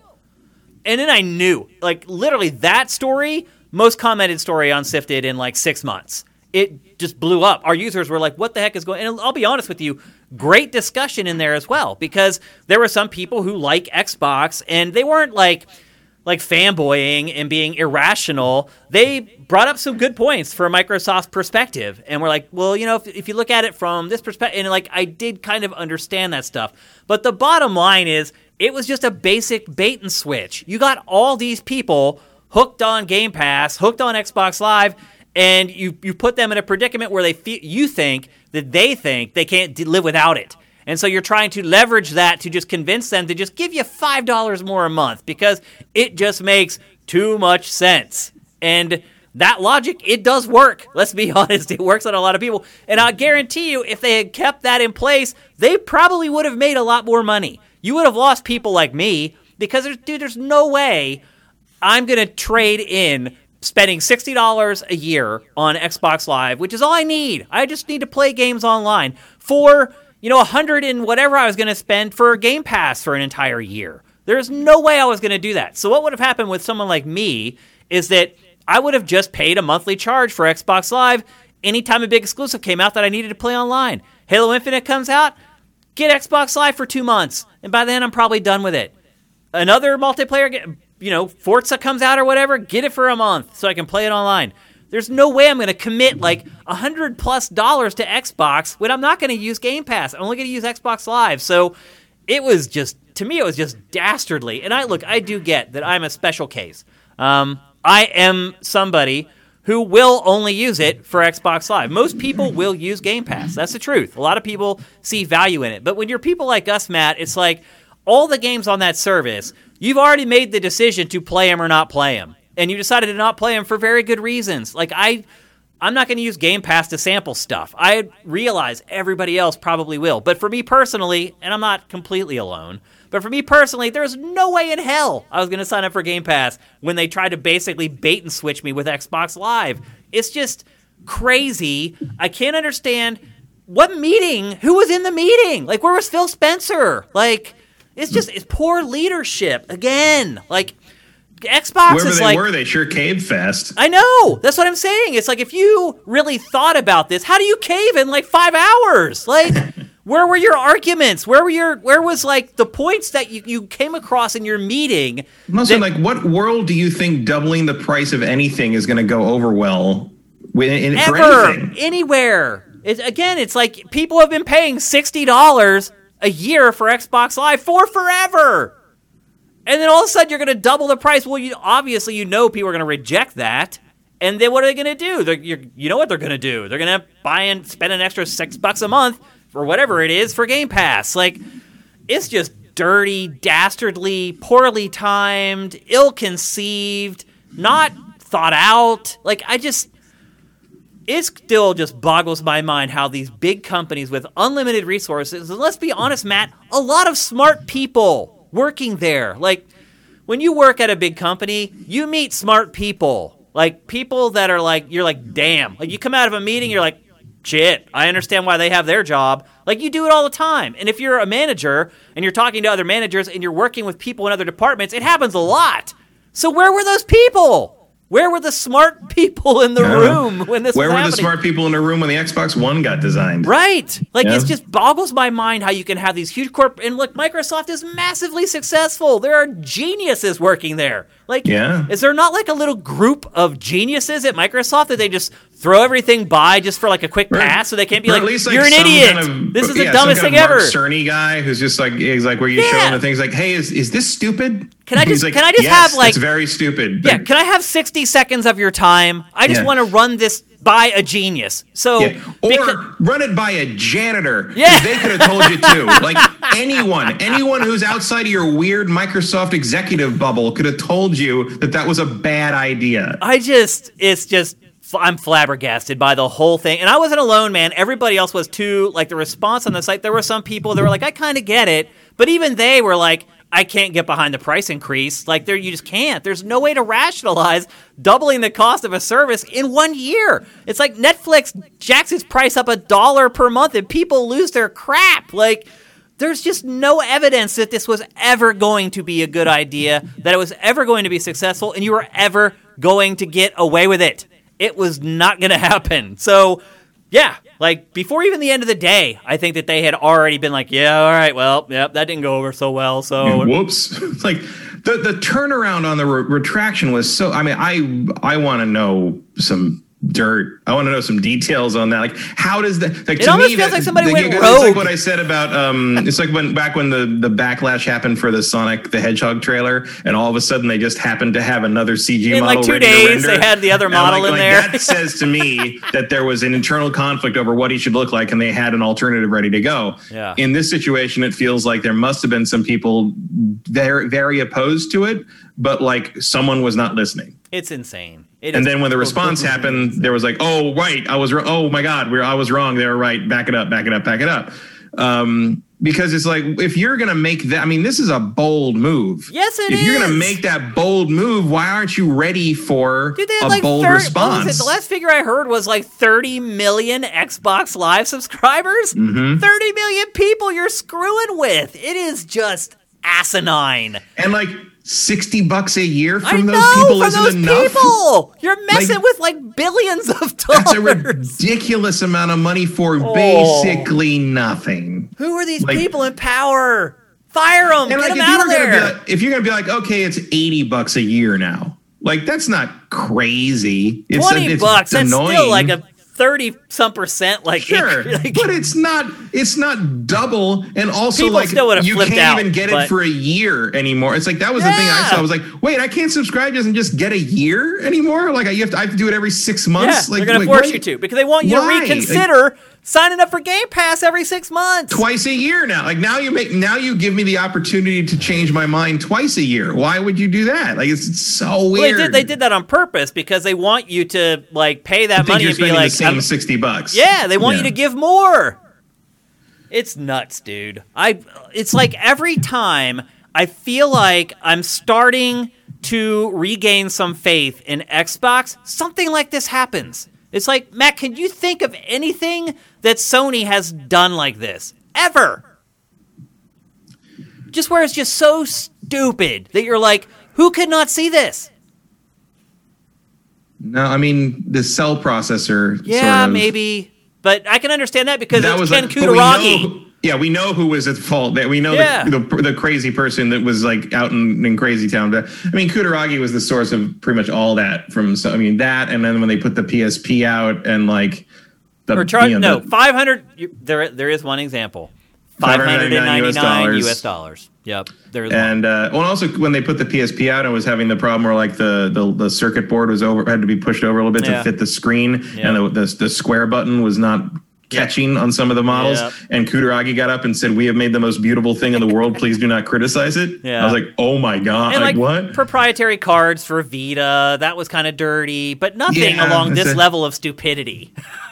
But certainly nothing along the lines of like that's all like introducing a new thing that's a bad idea. There's nothing. I can't think of anything that was like you had this kind of gravy train rolling and you just decided to like blow the bridge up with dynamite for no apparent reason, and then you realize like, oh, maybe we'll just take the fuse out. Like, don't do that. Let's not do that. Like, okay, good call. It's like some of their ideas are great. Like right now we're seeing a trailer for Xbox All Access where you can basically put an Xbox console on layaway and pay it off in installments. That's a great idea. They don't push it anywhere near as much as they should. Have you ever seen a TV commercial for it? No. They put up a trailer on their YouTube channel. There's been no marketing for it for the mass audience to even understand it even exists. I wouldn't even know where to go to be exposed to the fact that it exists. Their website, that's it, xbox.com. And there's a tab there that like it's a great idea. They should be pushing it harder instead of like trying to double the price of Xbox Live. Those two things probably came from different people. I know. Yeah, and maybe that person wasn't in the meetings where all this stuff went down. But anyway, the good news is they just completely reversed everything, and they're just trying to act like it never happened now. And I will say this, because they did reverse course so quickly, most people, I think, are not going to remember it. We're talking about it here on GameFace. We'll never talk about it again, maybe in jest here or there. I mean, maybe at the end of the year, like it might make one of the biggest like a turkey. Dumbest thing done this year. We'll make a new award for it. Like, dumbest thing done this year award. In the sense that, like, around Thanksgiving turkey things, it'd be a thing to point us like, hey, remember 5 million years ago in January when Microsoft did this? Yeah, that's about all it'll be. It'll be a weird footnote of all the things that happened in the world that 1 week in January 2021. Microsoft tried to double the price of Xbox Live and then ran away. It's just insane. So anyway, we will not talk about this again. Microsoft came to its senses and has reversed everything. You can now actually, did they reverse that? Can you get a year of Xbox Live now? I know the price reverted back to the old price, but I don't know if you can buy a year still. I don't know. You could before, so I don't think they changed anything. One thing they did relent on is free-to-play games will be able to access Xbox Live for free. Yeah, with no subscription. And that was actually like a bonus. So they tried to screw us all over, and then they come back with like, actually, here's something that you didn't have before that we're going to give you now. Here's more value for. Please leave us alone. They basically turned into like one of the you've seen the videos where like the guys are doing some stupid prank thing and they do it to the wrong guy and the guy says it's just a prank, bro. It's a prank. Like Microsoft is the prank bro guy. Or you see the prank bros on YouTube that are just doing the prank, and when somebody actually gets really angry, then they run away yelling, "It's a prank! It's a prank! Don't beat my ass!" That's what I'm referring to. They better hope they don't do it to me, because I'll run them down and I'll beat their ass. And they won't capture that on video and put it in their YouTube video. But anyway, again, just an insane week this week it has been, and it's like the middle of January, so it's just been crazy. And speaking of more crazy, Valve has come out of its shell, Matt, after decades of just like making money off of Steam and releasing weird like hardware projects here and there. They finally released a game, and a great game that wasn't Dota or some other like free-to-play piece of whatever. It was an awesome Half-Life game for VR. And I think when we saw Half-Life Alyx for the first time, I think maybe some of us had an inkling that, okay, maybe this is what's going to wake Valve up. Because literally, it's the best VR game ever made by a gigantic margin. I think its Metacritic is like a 95 or something insane. I would like to see them figure out a way to do it outside of VR so more people could play it. And maybe they will do that someday, and they'll sell like the 6 million copies or whatever that the game deserves to sell that it hasn't sold yet. But Gabe has busted out of his shell. He was like a recluse for literally like a decade. Now he's all over the place. He's out there doing interviews. I should also add, Matt, he's lost a ton of weight and looks great. Mm-hmm. I don't know if he's working out or just changed his diet, but he looks awesome. Like I think also he's been in New Zealand for the duration of the pandemic, and I think he said in the interviews he's considering staying there, becoming a citizen, and living in New Zealand from now on. And New Zealand has a healthier diet, than America. He looks awesome. He's also not in the office all the time, and he can cook his own food, and there's a lot of changes that probably did him a good.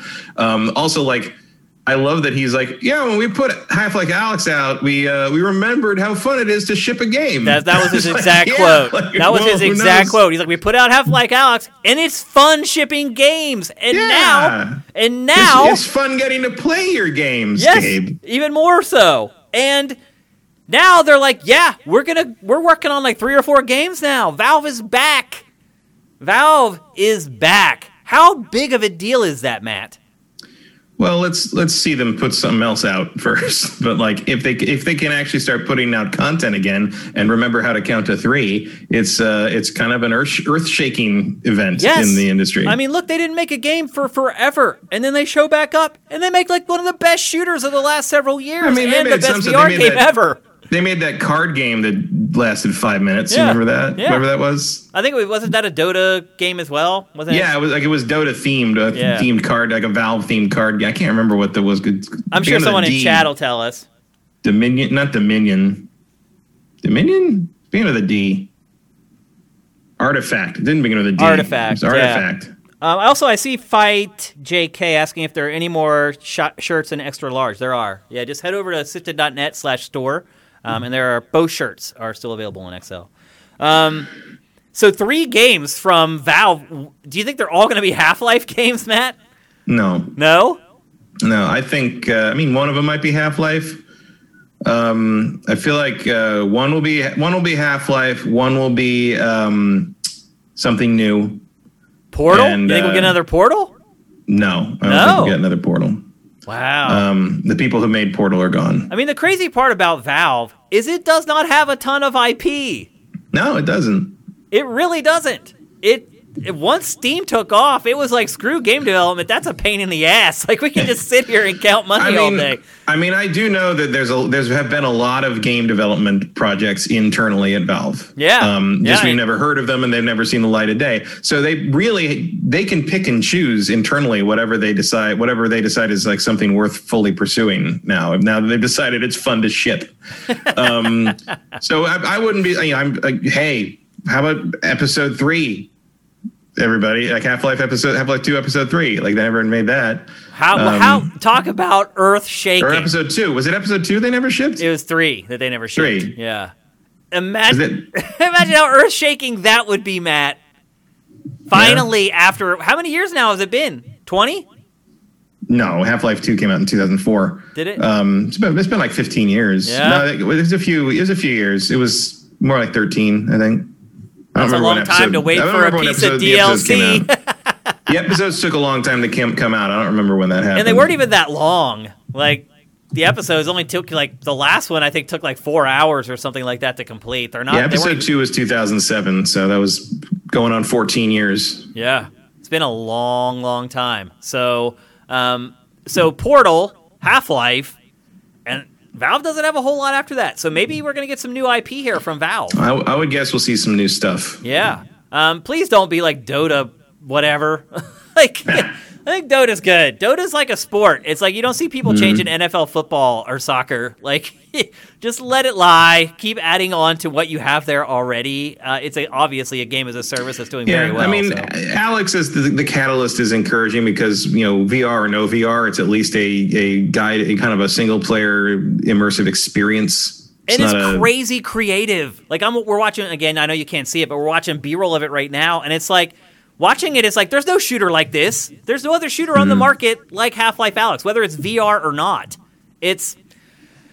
I'm excited. And do you think Gabe is still working on games? Maybe is the bigger question. If he's in New Zealand, like how much is he really working on projects? I mean, he runs the company. I don't think he's particularly involved in a lot of it besides sort of a supervisory sort of, well, that looks good, like kind of thing. I like that idea type stuff. Yeah. Like he's the George Lucas. He's sort of like, yeah, sure. That works. Does that scare you at all that he may not work on the games? Because he back in the Half-Life days, he was neck deep in development. Oh, back in the old days, sure. He was the guy who demoed the games at E3. Right. I don't know how much he had to do directly with Half-Life 2. He demoed it for the first time at E3. A lot of people demo things they didn't work on, but it's I don't know. Like I don't even know who's there anymore. Like the internal workings of Valve is still kind of a mystery to the world. Well, they're the Nintendo of America. Yeah. They're basically the only American developer that is secretive as Nintendo is. Like, nobody goes inside, except for Jeff Keighley. Nobody goes inside Valve. You just don't. Not much. I did once. Yeah, I was there one time I can't remember what it was. I was there for Half-Life 2 to review it. I flew up and...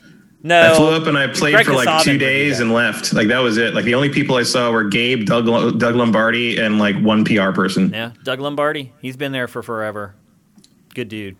And it'll be great to see him do something again, Matt. What has he been doing all this time? He has no games to rep. It's crazy. It's really bizarre. But it's good to see.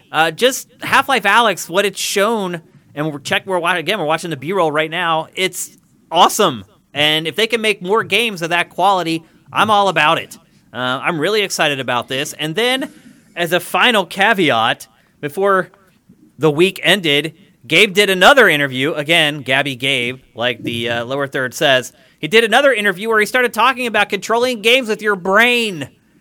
And someone brought it up with him, and as if it were like this pie-in-the-sky idea, and he's like, oh, no, we've been working on that for 3 years. Like, it's going to happen. Like, it's not some pie-in-the-sky thing. It already kind of works, and in another year or two, it's going to be there.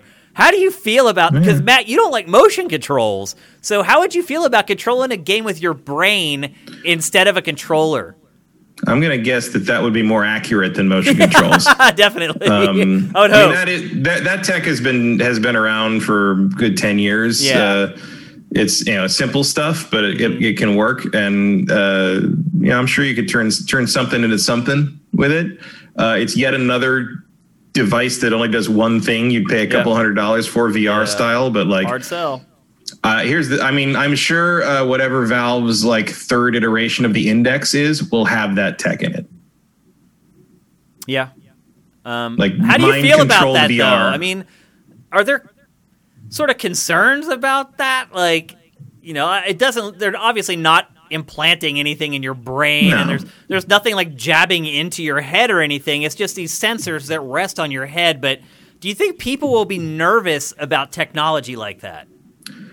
I mean, they shouldn't be. It's not any different than having an EKG taken. They're not going to steal your thoughts or anything. It's like, but we live in a world where people are afraid that vaccines are going to track them with microchips. So who fucking knows? That's what I was about to say. I mean, we have a bunch of people who won't take the vaccine either because they haven't researched it and realized that they have tested it thoroughly, or they think there's a microchip in the vaccine. Yeah, it's like, you know what? It's like, you already have a how about device. that phone you have in your pocket, bro? It's been tracking you all. Yeah. These people, Matt, are the thing that they used to arrest you all from the Capitol building. Like, yeah, you noticed that they knew where you were? These people are so stupid. So if there is someone dumber than the people at Microsoft who pulled the trigger on this crazy price increase for Xbox Live, it's those people. They are idiots. Maybe that's what happened. The executive that made the call at Microsoft, his microchip malfunctioned.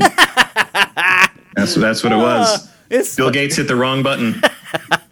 It's like, I meant to do the send me money button, but I hit the charge people ridiculous amounts of money button. But seriously, look, I mean, if they think that there's like a microscopic chip in a vaccine, imagine what they'll think about like a video game that controls with your mind. They're going to think that, they're sending signals the other way and they're reprogramming me. Like, I'm going to guess that those people are not the target audience for the boutique VR video game experience, really. So it's hilarious.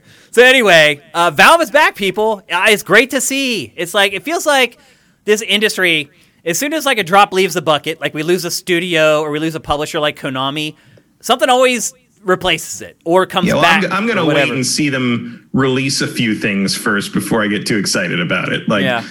We've heard Half-Life 3 is coming for a long, long time, and if they put another game out very soon, then I'll be excited that Valve's back. But right now, it's cool that Gabe's talking about it and like he's having a good life down in New Zealand and stuff. I'm happy to read all that he's doing well after all this pandemic crap.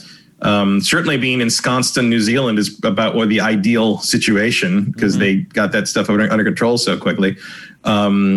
It's a beautiful country, but that's great. Like I think that's great news all on its own. If we also get some new Valve games shortly down the road, even better. Yep. But I'm going to wait and see if it happens first. Yep. So we've been here before. Yep. So there you go. That's the latest update on Valve. Things are looking pretty good, people, and I'm pretty excited about it. Yeah, I'm excited. Let's see. Next up, we're going to talk about GameStop. Another crazy story this week, and this one may be more insane than the Xbox flip-flop.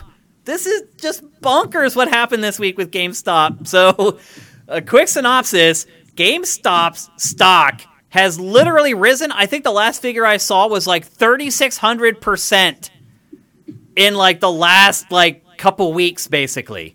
And GameStop's financials haven't turned around or anything. Like, it's doing okay. It's doing a little better now that there's a pandemic. But nothing fundamentally has changed about GameStop's business that would necessitate the stock price it has skyrocketed. It went from like $4 to like $80 in like a week. It just doesn't happen. And so people are like, what the heck is going on? And I was honestly confused about it at first.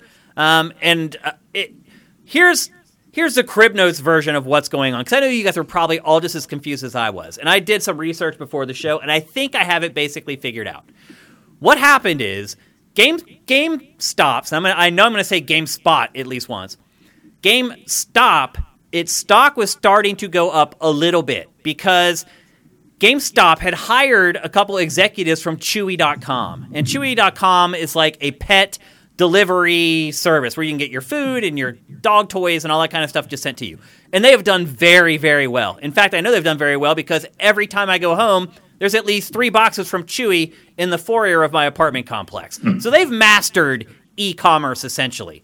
And GameStop hired them. And they were going to come in and just completely change the business, close a bunch of retail stores, and make GameStop a digital giant. Well, they did close a bunch of stores, but the other part of it hadn't really happened yet. But some people started buying the stock just on the idea that these ringers from Chewy were coming into GameStop and were going to fix stuff.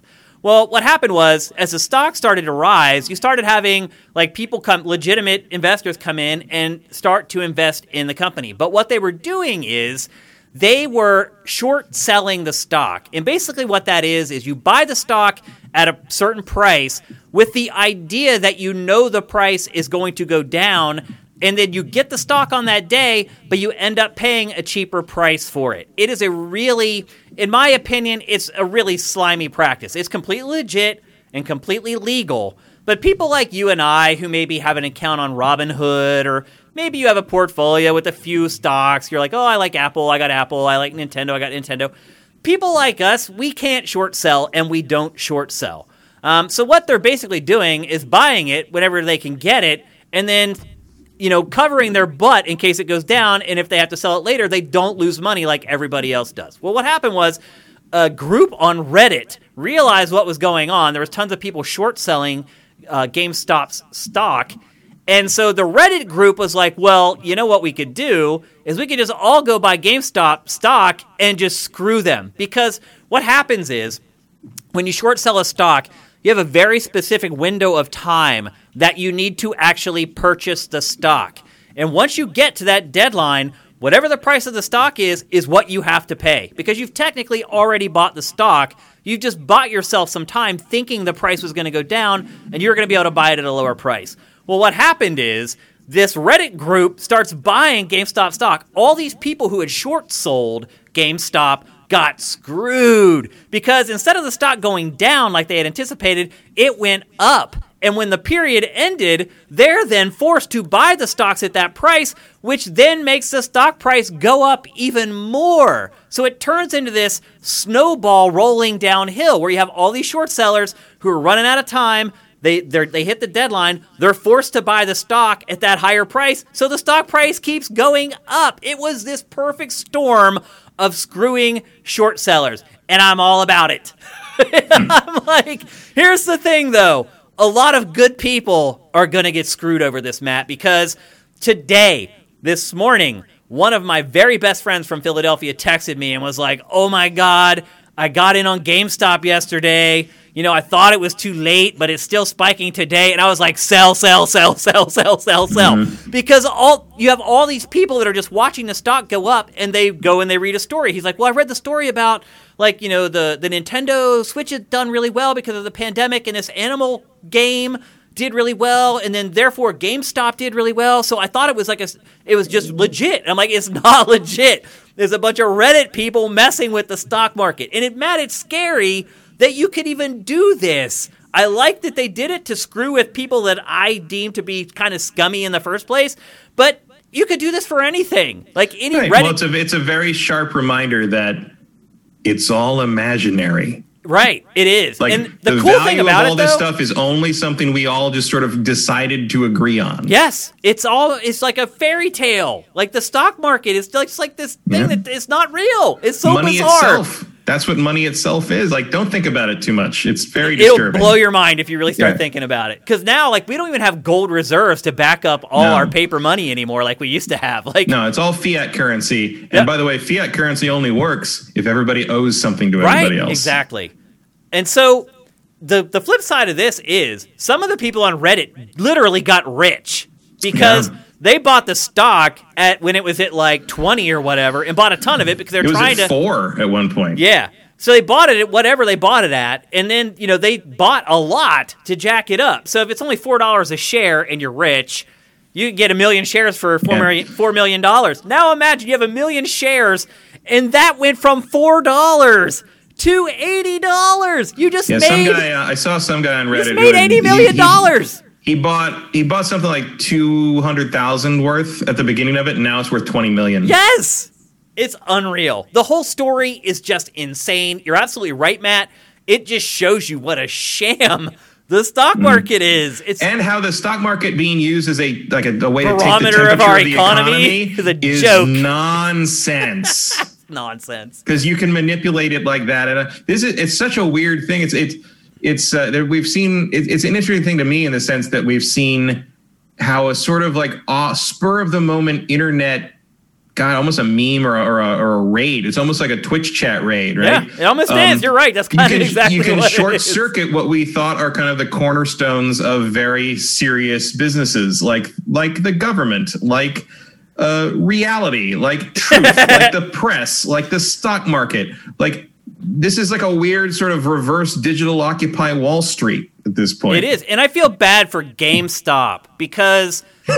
Seriously, is just being batted around like a mouse. It's being used by both. It was being used by both sides. The short sellers were trying to use GameStop to make money, and now these guys have got rich off GameStop, and all they're going to do is sell it, and the stock is going to go right back down to where it was. Like, if you actually talk to a financial analyst, their target price for GameStop right now is like $11, and it's at $80. So many people are going to lose their ass. But in the meantime, a ton of people have made a metric ton of money.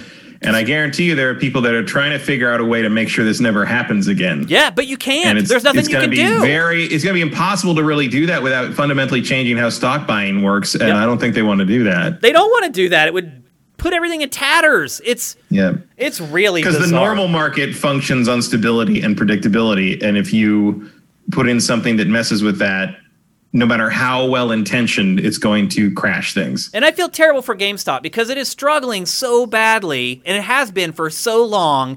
And you got to imagine, like, the first day when things looked kind of realistic, how they must have celebrated.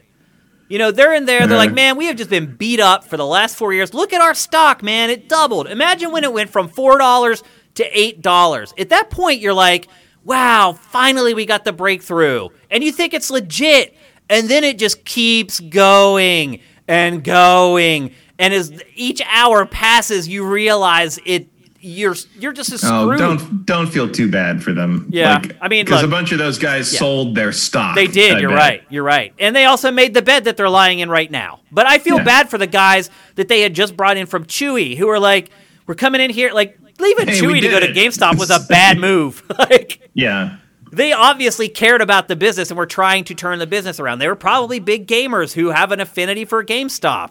And they come in there and you have this big win, you think, and it turns out that it's just all a sham. So I guess really the long and short of it is do not buy GameStop stock. I know a lot of you guys are probably sitting there right now. You're probably begging me to get Pachter on GameFace for this episode, to be honest with you.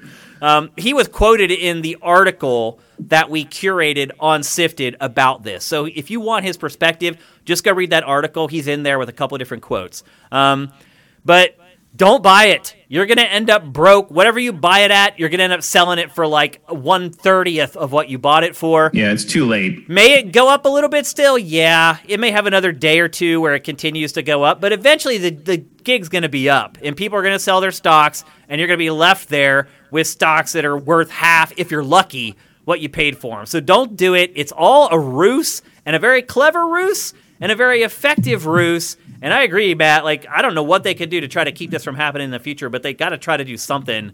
But don't be fooled. Don't buy the stock. I am glad that my friend reached out to me this morning because he's like, it's spiking again. It's still going up. It's still going up. And like, he has just started getting into stocks. And somebody who just gets into it, AMC. That's like crack cocaine, dude. You can tell them to buy AMC. That's the next target. That's what's going to happen next. Yeah, that's what they're saying. They're gonna do the same thing with AMC. So you're right, and I'm not telling you to do this. I'm flipping back to the camera to tell you this with me on screen. I am not telling you to buy or sell any stocks. I don't know jack squat about the stock market. I know a little, but I'm going to tell you I don't know jack squat. And we don't even know if it'll work again. Yes, do not do it. And don't listen to us. We are not certified financial advisors. We're just talking about the stuff as it relates to video games. So, and I tried to help out my friend by telling him not to buy it, and I think I'm helping out maybe a couple of you guys as well by doing that. But we are not stock analysts. We are not the people you want to listen to when you're deciding to buy or sell stocks. But in this case, I think it's pretty obvious that you should stay the F away.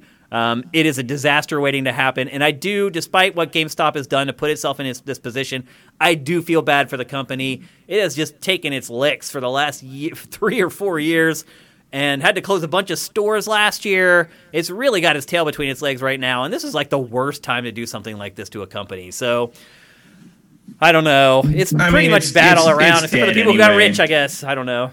It's dead anyway. Look, if the price goes up, I think the last I saw, which is probably different now because it's been a few hours, but last I saw, the price goes up another 17%. The $13.1 billion hedge fund that was short selling it will go bankrupt on Friday. Yep. And they'll deserve it because they're doing slimy kind of crap. Awesome. Short selling is slimy. It's legal and it's an accepted practice, but it's slimy. So sometimes, just as you sow, you shall reap. So that's pretty much the whole GameStop story. I don't know if we'll talk about this again because I think we might actually. Because I think by this time next week, the stock will be back down to like the real stock price, which is really probably around $8 a share is where it should be. Yeah. Whatever that means. Right. Yeah, what does that even mean? Because it's all a fairy tale, Matt. Yeah. And it's scary to think how much, like, I have a 401k that's like mostly stocks, like, and it's just all a fairy tale. But it's worked out okay for my mom who just retired, so I'm just going to keep rowing the boat, Kyle. I'm going to keep rowing it in that same direction. Keep chasing that boomer. You got to. How else are you going to make enough money to retire? That's the only way you can do it. Like, an IRA isn't going to get you there. It's just not. So a lot of people younger than us won't get into stocks. Won't retire. Won't retire at all. Yeah, it's scary, dude. I know. I mean, we may not. Let's be honest. I mean, you're fine, obviously. I may not be. I don't know. Like, I mean, we might just be dealing with firestorms in the wasteland by then anyway. Like, who knows? Money may not even exist. Then really it'll be a fight for gold. Might make it completely irrelevant what your 401k is worth. It could be true. Trade it all for a bottle of Aquafina. I am not wishing that, by the way. I hope my 401k matures and I'm able to retire and we have a normal society. All right, let's move on. We're going to talk next about Naughty Dog. I think a lot of people are wondering what's going to happen with Naughty Dog because they just wrapped up The Last of Us Part 2, which, by the way, just like dethroned with The Witcher 3 as the most heralded video game of all time or whatever. We'll let you guys debate that in the chat. Whether it's most awarded. What'd you say, Matt? I think it's the most awarded. Yeah, game something of all like time. that. It's like the most whatever video game ever. We'll let you guys debate that in the chat, whether it deserves to dethrone The Witcher 3 or not. That's not what we're here to discuss. We're here to discuss what is Naughty Dog going to do, because as we talked about in last week's episode, it appears that Uncharted is being handled by Sony San Diego and maybe Killzone. But Sony San Diego has kind of been designated as this IP revival studio, which also means that it appears that, Naughty Dog is ready to move on from Uncharted. It hasn't said anything like that about The Last of Us Part 2, but it just released the latest game, and it took them forever to make it. So, Naughty Dog's working on something else. Neil Druckmann is probably going to be involved in the HBO show a lot. Who knows how involved he's going to be on it. So people are just clamoring for information on what the studio may be working on next. And for good reason. They make amazing games. And a concept artist who just left Naughty Dog put his portfolio up on LinkedIn, and lo and behold, there was concept art for a Naughty Dog project that appears to be a high fantasy Naughty Dog game, Matt. How excited would you be for a fantasy-based Naughty Dog game? It depends what it is. Really? Yeah. The concept of it is fine. Like the art looks nice, but I need to see what it is. Because I'm more interested in the game and the story. But knowing how good of a storyteller they are, knowing how gritty and realistic their games tend to be. Here's the thing. I've only liked one of Neil Druckmann's stories. So you didn't like any of the Uncharted stories? That was Amy Hennig. The Uncharted he wrote was Uncharted 4, and I hated it. Yeah, I didn't hate it, but it wasn't as good as the first three, that's for sure. I didn't especially like Last of Us 1. I liked the characters, but I thought the story was pretty dull. I like Lost Legacy, but he didn't do that one narratively. Still, the talent's there though.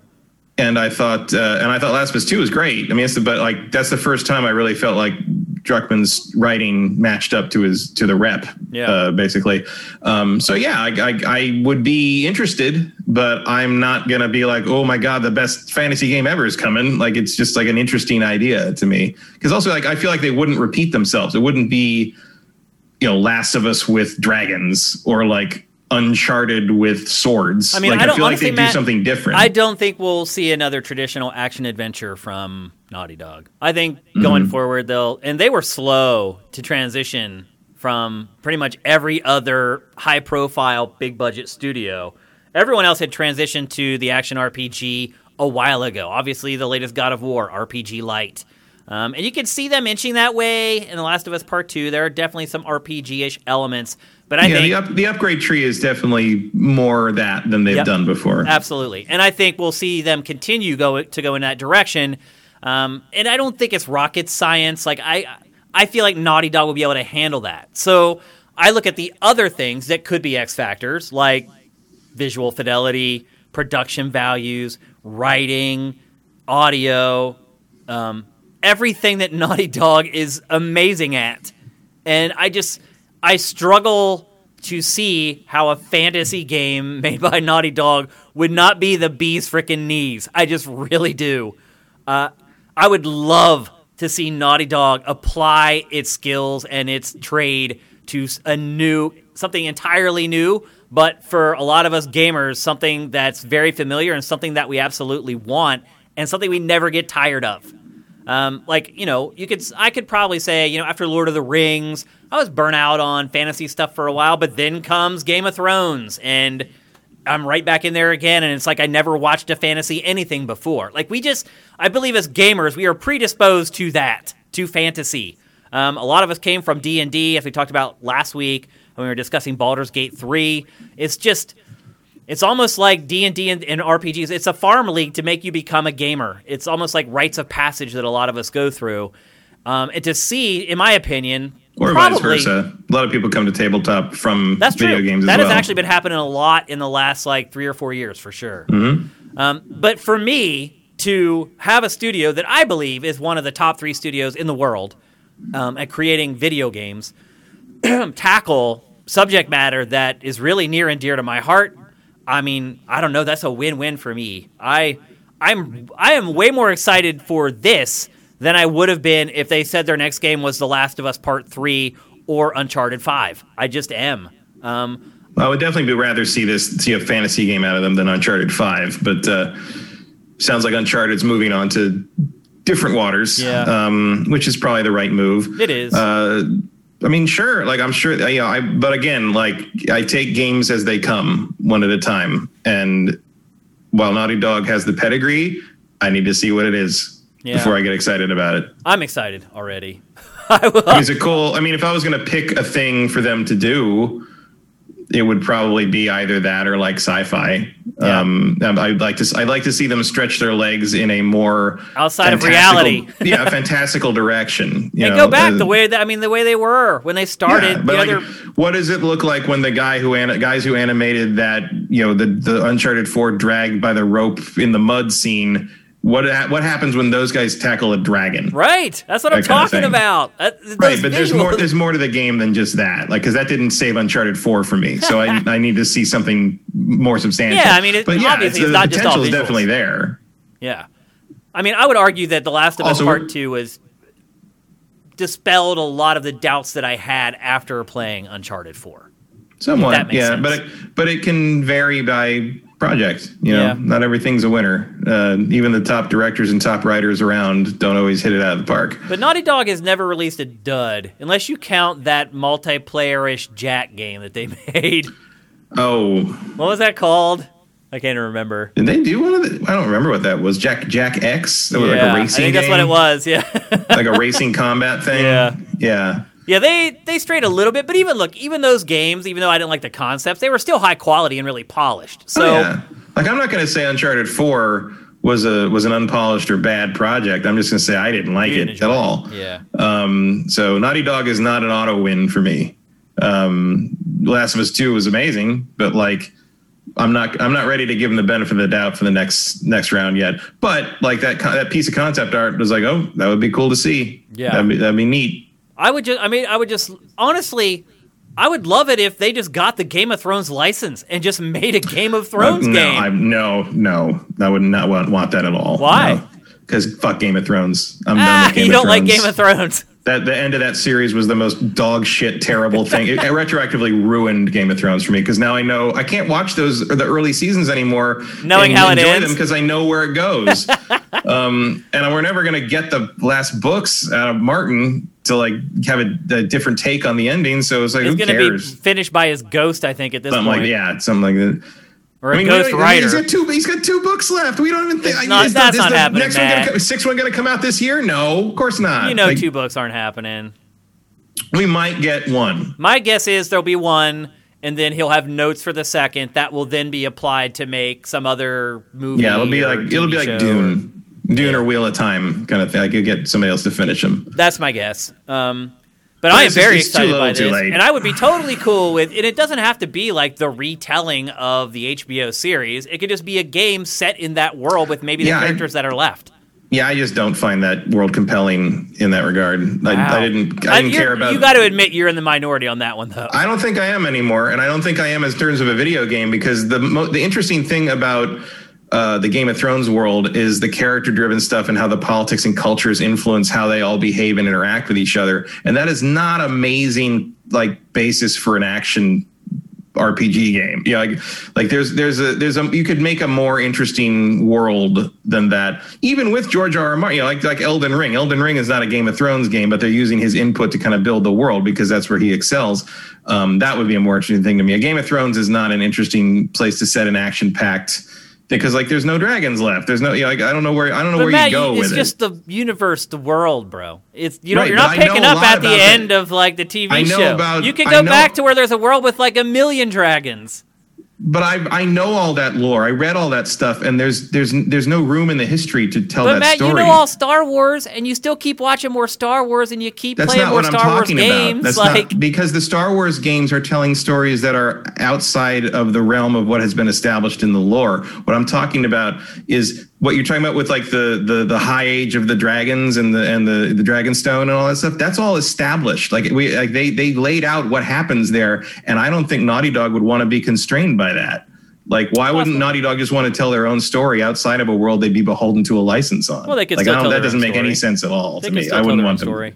They absolutely. But they wouldn't want to be constrained by someone else's property. There was no way they would do that, and I would not want them to do that. And I would think it would be awesome, and I think it would sell. It would be their best selling game ever. It wouldn't at all. And that's saying something because their games have sold very well. No, it wouldn't. The Game of Thrones is over. No one even talks about it anymore. It would not sell as many as Last of Us Part 2. I guarantee you, it would be a bad idea. I wish I could the bet other you Game on of that Thrones one. games, the other Game of Thrones video games have been that terrible. Would be settled up in like 8 years. Well, that's the other thing. Or never. God knows when we'll actually see this fucking thing. I mean, the actual fantasy game, if they decide to make it from that concept art, I mean, that thing's 5-6 years away, right? Like that's the end of PS5 lifespan, probably. Yep. I mean, that's probably accurate because they're going to put out like the PS5 enhanced Last of Us Part 2 first. And then my guess is we get one Naughty Dog game for PS5, maybe 2. Yeah, I mean, I still hold to the idea that Last of Us is going to continue to be sort of the end-of-life game for PlayStations. You know, like... So you think Last of Us Part 3 is what I think Last of Us 3 will sort of come out near the end of the PS5's existence. Okay. Although, like as you said last week, you think this gen's going to be longer. That's probably going to be true. So I could see them squeezing in another game between now and Last of Us 3. And Last of Us 3 will just kind of be the end of the PS5. Okay.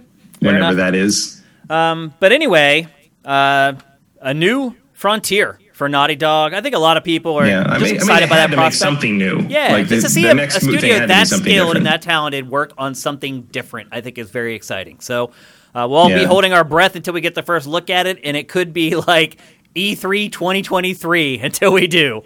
But it's out there. The art's out there. You can go check it out. The story is curated up on Sifted. There was like 4 or 5 different stills, I think. I love the art. Mm-hmm. I was into the world just from that concept art. So no, they look good. Stuff.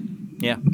All right. It's time to move on to our last topic, and undoubtedly the biggest game, not just of this week, but also the biggest game of January, and that is Hitman 3.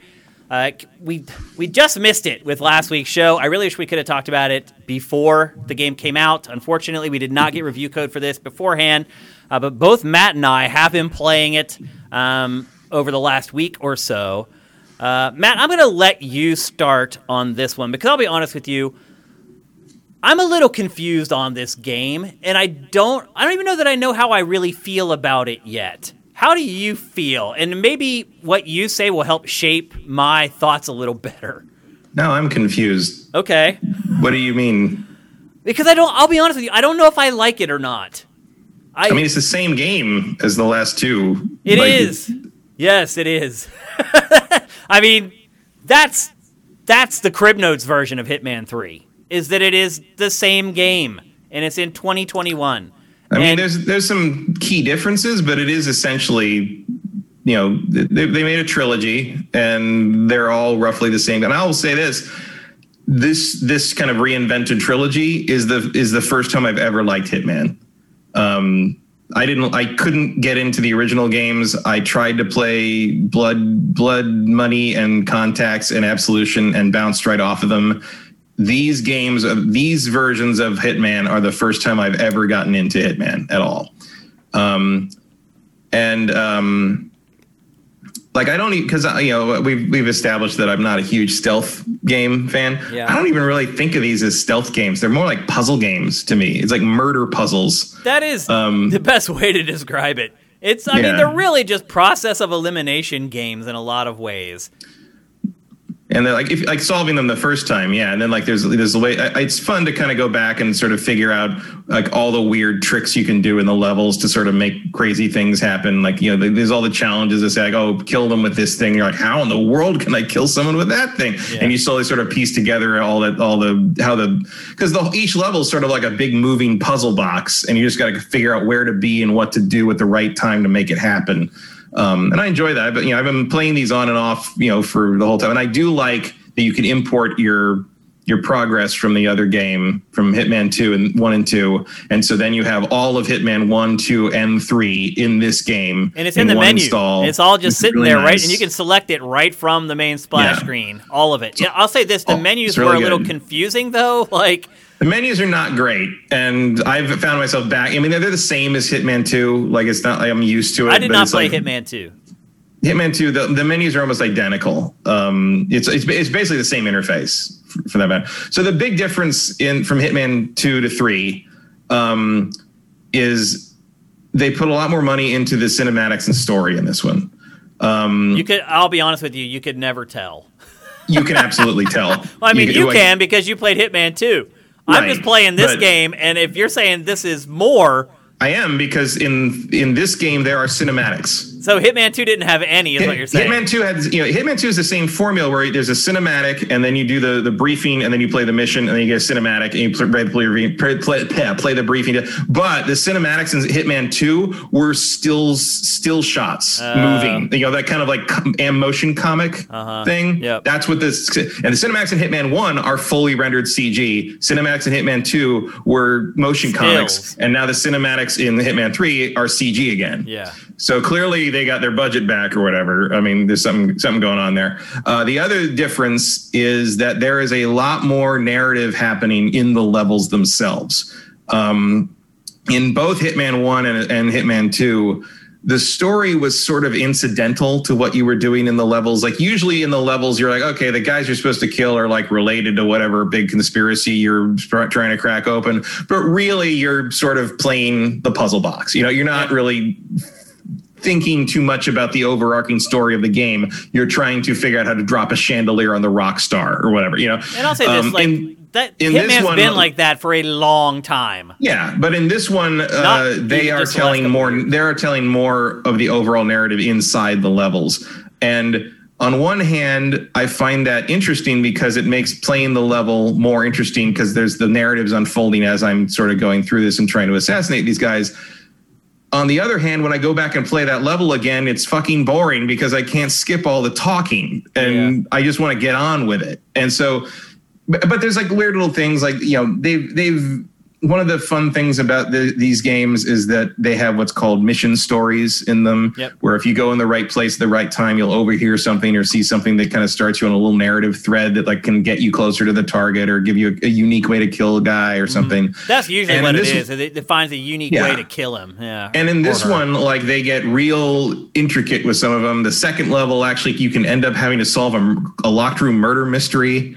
And like question like it turns into like a full on like Clue chamber drama. Like it's it's pretty, and like you can choose the wrong person and you can figure out the right person, or you can not choose them. And then in the middle of it, I don't even know what happened. There's another murder plot happening at the same time. So you don't solve it fast enough. The person you're supposed to report to dies because someone else murders them. Like it's all the moving parts that make it interesting.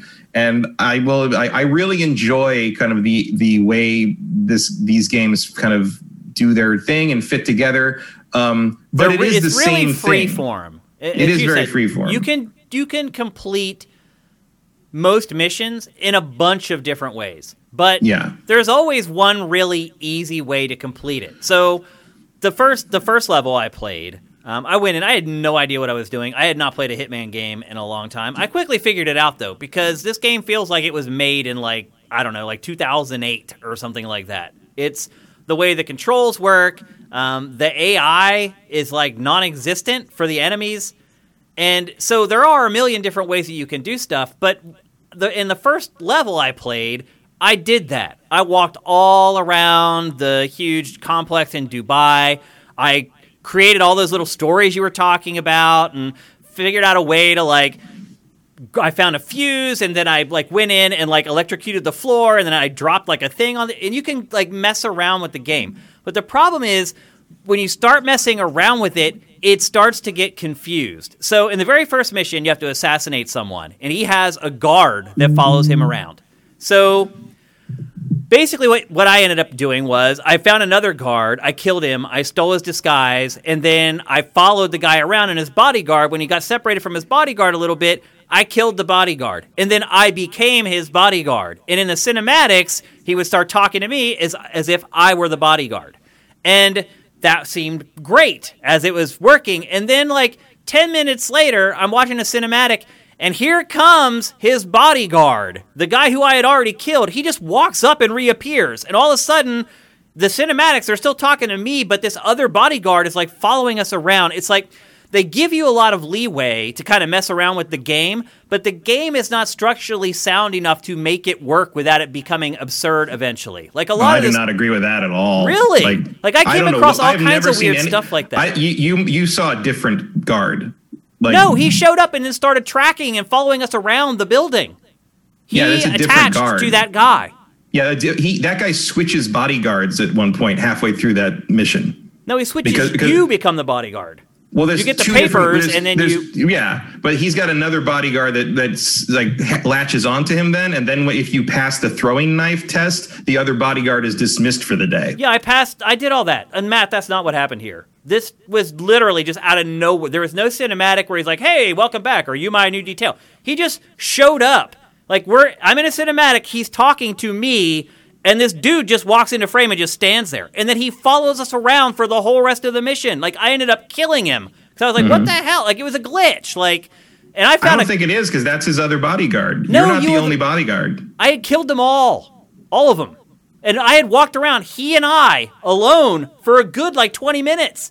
And then you were missing someone, because he has multiple bodyguards that break off and latch on. Here's what I thought might have happened was I didn't remember to snap his neck. No, they won't come back. They won't wake up again if you just subdue them. They will. Back. Oh yeah, they will. Unless someone wakes them up. They will. I've seen guys get up. When I forget to snap their necks. Yeah, they'll get back up. But did you hide him in a box? No. Okay, if you hide them in boxes or whatever, they will never be found. I would just leave him. I left him laying on the ground. So someone might have woken him up if you didn't snap his neck. So it may be a case where I did forget to snap his neck and he showed back up, but it doesn't compute with the game. The game didn't tell the character, no, dude, you're not a part of this anymore. So he ended up showing up and just following us around. I just saw lots of weird stuff like that. The other thing, too, is that, you can find a million different ways to solve a mission. But, so after that first mission, and I did that and really fiddled around with the game, it took me an hour and a half to finish the first mission. Second mission, I'm like, all right, I'm going to try to play this a little differently. I broke into the mansion, I found a gun, and I just killed everybody. And it was easy. I just stood in a bathroom, and they literally, every enemy in the whole mansion just funneled to that bathroom door, and there was a stack of bodies 3 feet high outside the bathroom door. I killed everybody and just walked around, collected everything, accomplished all my missions, and left. And finished the whole thing in 18 minutes. It's it gives you... you can do that if you want. That's not how you're supposed to play the game. Well, first of all, I will never agree to there's a way you're supposed to do anything, particularly play a game like this that gives you the option to do whatever you want. The bottom line is, it's not feasible to just do whatever you want in this game and have it remain fun and not break it. I disagree completely. Okay. I think it just might not be for you, but I appreciate the intricacy of it, and I do not agree with what you're saying about the game. Well, then tell me what I'm wrong. You can't just say that and not explain it. Well, because I already explained it. They're like puzzle boxes. The levels are puzzle boxes. What you're talking about where you don't see where the bodyguard comes from? I totally get that, Matt, but you don't have to play along. You're basically humoring the game. They don't limit you, but if you want to break the puzzle box and get to the candy in the center, I guess that's your prerogative, but there's other ways to do it. It's like torturing yourself. Why would you go through all the hassle of and some of the stuff is dumb and contrived and literally from 2008. Why would you subject yourself to that when you could just end it? I don't know. Because that's not the point. The point is to enjoy playing games. I don't enjoy doing stuff. And I enjoy figuring out how to make all that happen and get all the puzzles solved like that. That's the enjoyment of these Hitman games to me. And the point is not just to get through them and beeline them. The point for me was to extinguish the target. Okay. Why would you take an hour and a half to do that when you could? And literally, I watched a speed run yesterday. Somebody completed the first mission in 9 seconds. Yeah, if you know what you're doing, you can go through and do. Because the other thing too is you collect stuff throughout the game and then you keep it. Right. So you can go back and replay the levels. You go back and have different loadouts, and if I you're the right no interest in doing that at all. Well, then this is not the game for you. It's definitely not. I'll be honest with you. I did not enjoy playing this game hardly at all. The controls are clunky. The gunplay is a joke. The traversal mechanics are messed up and don't work half the time. Like, you can't see the B-roll, but like right now I'm like shimmying across and then getting ready to go down a pole. You do that, it's like you can't figure out where you're supposed to go. Then when you do, you like the ledge shimmy. Have you noticed how he just kind of like walks along the ledge? Like they never animated it right. Like the game, like the AI, the enemies are just idiotic. You can run right in front of them and then go hide in a basket, and they're like, "Oh, okay." Like. So, look, if you're going to give me all these ways to do this stuff, it has to be compelling. Like, I just felt like I was just, like, setting up props. It's like I said. Well, then you should play it on Master difficulty because they don't let you do that on Master. Well, maybe that is the case. Maybe that's what I would recommend, then, is to play it on a harder difficulty. Because you're seeing it, like, actually, the B-roll right now is showing me just mowing people down outside of bathroom. You should play on Master if you want to try to go Rambo on it because you'll die in 5 seconds. Because they don't let you off the hook anymore after that. But on professional, yeah, you can get away with some weird shit. But that's sort of part of the entertainment. Like, dude, there's no tension. And after I figured all this out, there was no tension in the game. I could run into a room and shoot someone in the head, and they just run out and hide in like a hamper. And it's like, because like here's the thing: in my view of this game, if I have to shoot someone, I failed. Like the maximum point spread, the maximum bonus and the maximum level up you're going to get is if you go in, only kill the usually 2 people that you're supposed to kill, leave no evidence, and get out without doing anything. After I did that mission, I got messy professional or whatever, and I didn't get as much bonus points. But I don't care. I don't need the bonus points. I don't need anything. Well, then as long as I have a gun, I can complete the next mission, no problem. You should probably stick to Call of Duty. But you're basically saying, like, suspend, like, reality to try to milk the game for fun. Like, that doesn't make sense to me. What does reality have to do with video games? I don't have to do games? this, Matt. I don't have to do this with other games. This is the only game I've had to do this with in the last, like, 10 years. Do what? I don't understand what it's like. You're manufacture the fun. You are intentionally prolonging the level to make it fun. That's what you're doing. You don't have to take that long to play each level. You are intentionally spending an hour longer than you have to make it fun. I just wanted to complete the message, and it wasn't fun. It's broken. The AI is janky. The enemies are stupid. Because you're trying to break it. What? You're trying to break it. I'm not trying to break it. I'm just playing the game. It's breaking all on its own. You're not supposed to run and gun in Hitman. What do you mean dude? There's nothing on the box that says, when you play this game, you gotta play it like this. That's not how it works. You buy the game and you put it in your system and you play it. I can't believe you have this perspective. That's insane. How am I supposed to listen to an album? How am I supposed to watch a TV show? How am I supposed to watch a movie? It's bullshit. You're not supposed to consume art like that at all. I can't believe you're saying this. I'm saying it because it's a stealth puzzle game, and you're upset that it doesn't play well as a shooter. Does it say stealth puzzle game on the cover? Does it say when you play this, you got to play it like it's a stealth puzzle game? Are you, of all people, going to argue with me over genre pigeonholing? Jesus Christ. I'm not talking about that at all. I'm talking about your perspective on this. You're giving it a pass for all its shoddy stuff because you're actually working around the shoddy parts of the game to make it fun. It's like complaining that you can't play Call of Duty by just throwing grenades at people all day. It's not what the game is meant to do.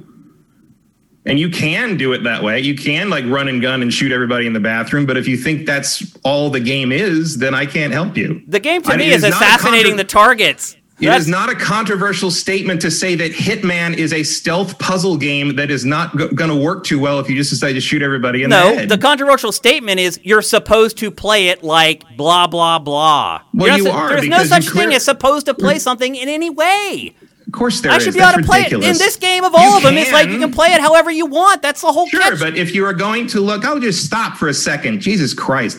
If you're going to look at all the challenges and all the things they lay out as objectives for you in the rest of the level under the missions and the mission stories and the challenges and the bonus stuff, there are all these ways they want you to try and explore the level and figure out how to do things. And none of them involve hiding in a bathroom and killing people and stacking up bodies. You can do that. I don't want to say it's fun. I don't watch trailers or whatever for other games and be like, they're telling me how to play the game. So now to make it fun, I have to play it the way that they're telling me to play it. That's insane. It's an objective. And I completed the objective. I killed the target. But I'm saying there's other ways to do that. The point is not to just get through the game and kill the people. The idea is like you're supposed to go back and play those levels over and over and master all the different ways you can kill people. That's supposed to be the fun of Hitman. If you don't think that's fun, then that's not the game for you. But because of the other problems, I had no interest in doing that. None. Because of the AI and all the other stupid quirks about it. I don't think those problems are significant if you are playing it to do the challenges in the stealthy way. I came across so much dumb crap, because again, it's just janky. It's like there's this one scene where you stab a water cooler with a screwdriver, and then you jimmy with an electrical outlet on the floor, and obviously, you use it to electrocute people. But the game's broken, so when you go to jimmy the thing, you have to make sure you're on the one side of the plug, or you get electrocuted and die. It's just... There's stuff like that all over the game. I don't think that's accidental. Then that's annoying and bad design. I wouldn't say it's bad design. It is annoying. Well, you can't even see the water. Anyway, obviously, you feel like if you intentionally go in playing it a certain way, you're going to enjoy it. If you decide to go and play it as a hitman who is trying to be a silent assassin, then it works better. I did that. I totally did that. I went in and assassinated people and got out. That's the job. Were you silent? Did you actively try to avoid killing people? For parts of it, sure. Other parts, I use my guns. And that's the other thing, too. It's like, you could do what I did, and you can stand in a bathroom and just mow down the enemies as they're coming. Then you go down to the second floor, and people are walking around dusting shit. I don't know, man. I'll say this, though. I think we've given people a clear picture of what the game is, which is really our job. if everybody reacts to what you do, that's one of the things I actually like about it versus other stealth games where you blow one thing and all of a sudden everybody in the level knows where you are and they're all talking. But in this game, they're all talking on radios and again, it's again, this game is not a high quality game. I don't think. I think it's low quality. I don't agree with any of that. I think what it's trying to do, it accomplishes. It's maybe not for everybody, and I'm used to it because I've played the other two games in the trilogy. And maybe I'm comparing it to the old Hitman games, which I found mostly unplayable. I have played a lot of Hitman. I just had not played the last one before this one. These three. These three are all the same. They're. There's little upgrades, but it's not a coincidence that you can import 1 and 2 into this game because they haven't changed it particularly drastically. But I think there was one game that actually started this. Was it called Hitman Evolution or something? Hitman Absolution. was the last game before these. That was the first one that really started cracking open where you could do stuff any way you wanted to. That kind of, you could see Absolution as a prototype for these. Yeah. It's, and before that was the last one that I finished. And then I played the next one, not that far, maybe a few hours, and I never touched 2. I didn't finish that. I didn't finish Absolution, although I liked what they were after. I think they finally got there in Hitman 1 of this, whatever you want to call this trilogy. It wasn't really a reboot because it's all still kind of in continuity. Yeah. But it's this is also the final story, I should add. We didn't even talk about the plot. Yeah, this is the end of this trilogy or whatever. Well, that's another thing. We didn't talk about the plot because it doesn't matter. The plot in the series is bizarre. It's bizarrely short. The first game is you're assassinating people, and at the end of the first game, you find out that over the course of the first game, you find out that there's a shadow client who is hiring different people to kill different people and basically the assassination company that 47 works for. You're annoyed because you're not supposed to be used that way or whatever. So you go to find out who the shadow client is, and at the end of that, you find out that the shadow client is actually part of some super higher level shadowy organization called Providence. And that's the end of the game. It's basically Act 1. They clearly planned this as a trilogy because Act 1 is the first game, and then the second, and some guy is also hunting you who seems to know who you are. And then in the second game, you find out that guy is a childhood friend of 47's, and you get to learn more about his past. And then at the end, they decide not to kill each other. And then the third game is about them working together to take down the people that run the whole shadowy cartel. And I haven't finished 3 yet. I'm halfway through it. I'm on mission 4. And I did go back and play some Hitman.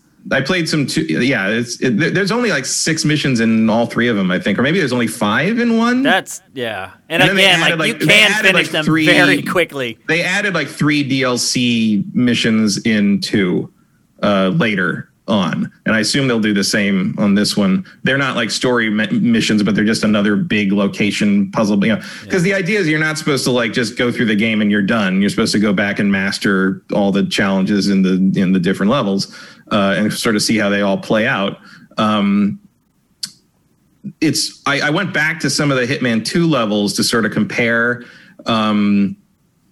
I feel like it's going to be harder to go back to Hitman 3 stuff so far because it's so narratively involved that I feel you have to wait around for things to play out more than the other games did. I don't know much about the lore of Hitman or the plot coming into this game, but I will say this. I knew enough to know this is the end. Like, there's a lot of finality in this story. Lots of people die. Yeah, you're definitely building to something in this one, even as far as I am. So I mean, I'm sure there'll be more Hitman games, but also I think this is a preview of what their 007 game is going to look like. Yeah. I'll just be honest with you, Matt. It makes me really nervous for that 007 game. Look, obviously, I know I am going to like that 007 game. I feel like you better have a plan for the people who are going to just pick it up because they like 007 and are going to be alienated by how weird this is. Yeah. It's kind of archaic. Because I like it, but I think there's going to be a lot of people. I feel like it's held together by like Scotch tape a lot of the time. I mean, once you get really into one of these levels and sort of dig into it and try to solve all these challenges in different ways to assassinate. I mean, I did a lot of that stuff on the first level. Let me finish. Let me finish my sentence. You see the elegance of kind of how all the pieces work together in a single level, to the point that sometimes when I've done that on Hitman 2, I haven't really done that on Hitman 3's levels yet, but on Hitman 2, I would do that and really get in and master all the challenges in the level. And then I would move on to a next level and it felt like starting just completely over. Like it felt like being in an alien environment where I didn't understand how anything worked again. And you had to kind of learn that all over. And that's a very specific form of value. Not everyone wants to do that with a game. Not everyone wants to do the thing where it's like like that thing. Probably the best way to put it is if you're not the type of person who likes to play the same level over and over again to perfection, you're probably not going to get your money's worth out of this game. Yeah, there is a reason each level has you have your levels that you level up as your kind of overall player level, but then each level has a level called mastery. Yep. That you level up every time you get experience in that level, and you level up to 20. And that's how you unlock all the other objects in different ways, different equipment things, and different places you can start in the level. So you can like start, instead of on the outside, or you can start in the kitchen disguised as a kitchen guy, and that gives you an advantage if you want to complete one particular story or a certain challenge way to kill somebody, that kind of thing. But that is the point of the game. Like you are buying basically 6 toys in the form of levels. Yeah, there's just 6 levels, and you can complete them pretty quickly. So if you're not the type of person who does want to go back and perfect your play or find, 5 different ways to do the same thing, I mean, I'll be honest with you, I had to buy this game with my own money, and I regret it.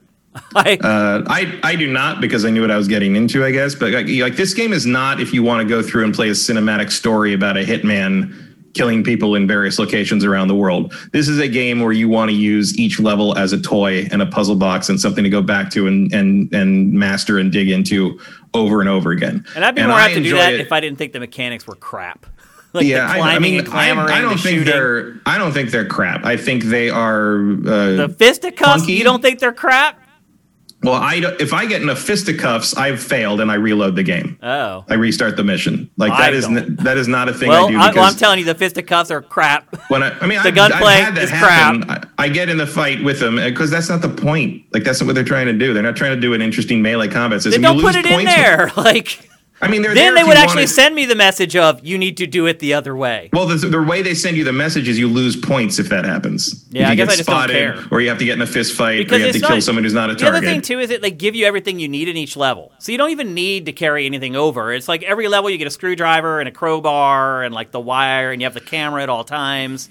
Yeah, the camera's a new wrinkle. The camera was not like you had the camera in the other games, but it wasn't like the scanning things in this game. I know you love that. That's new. That's new.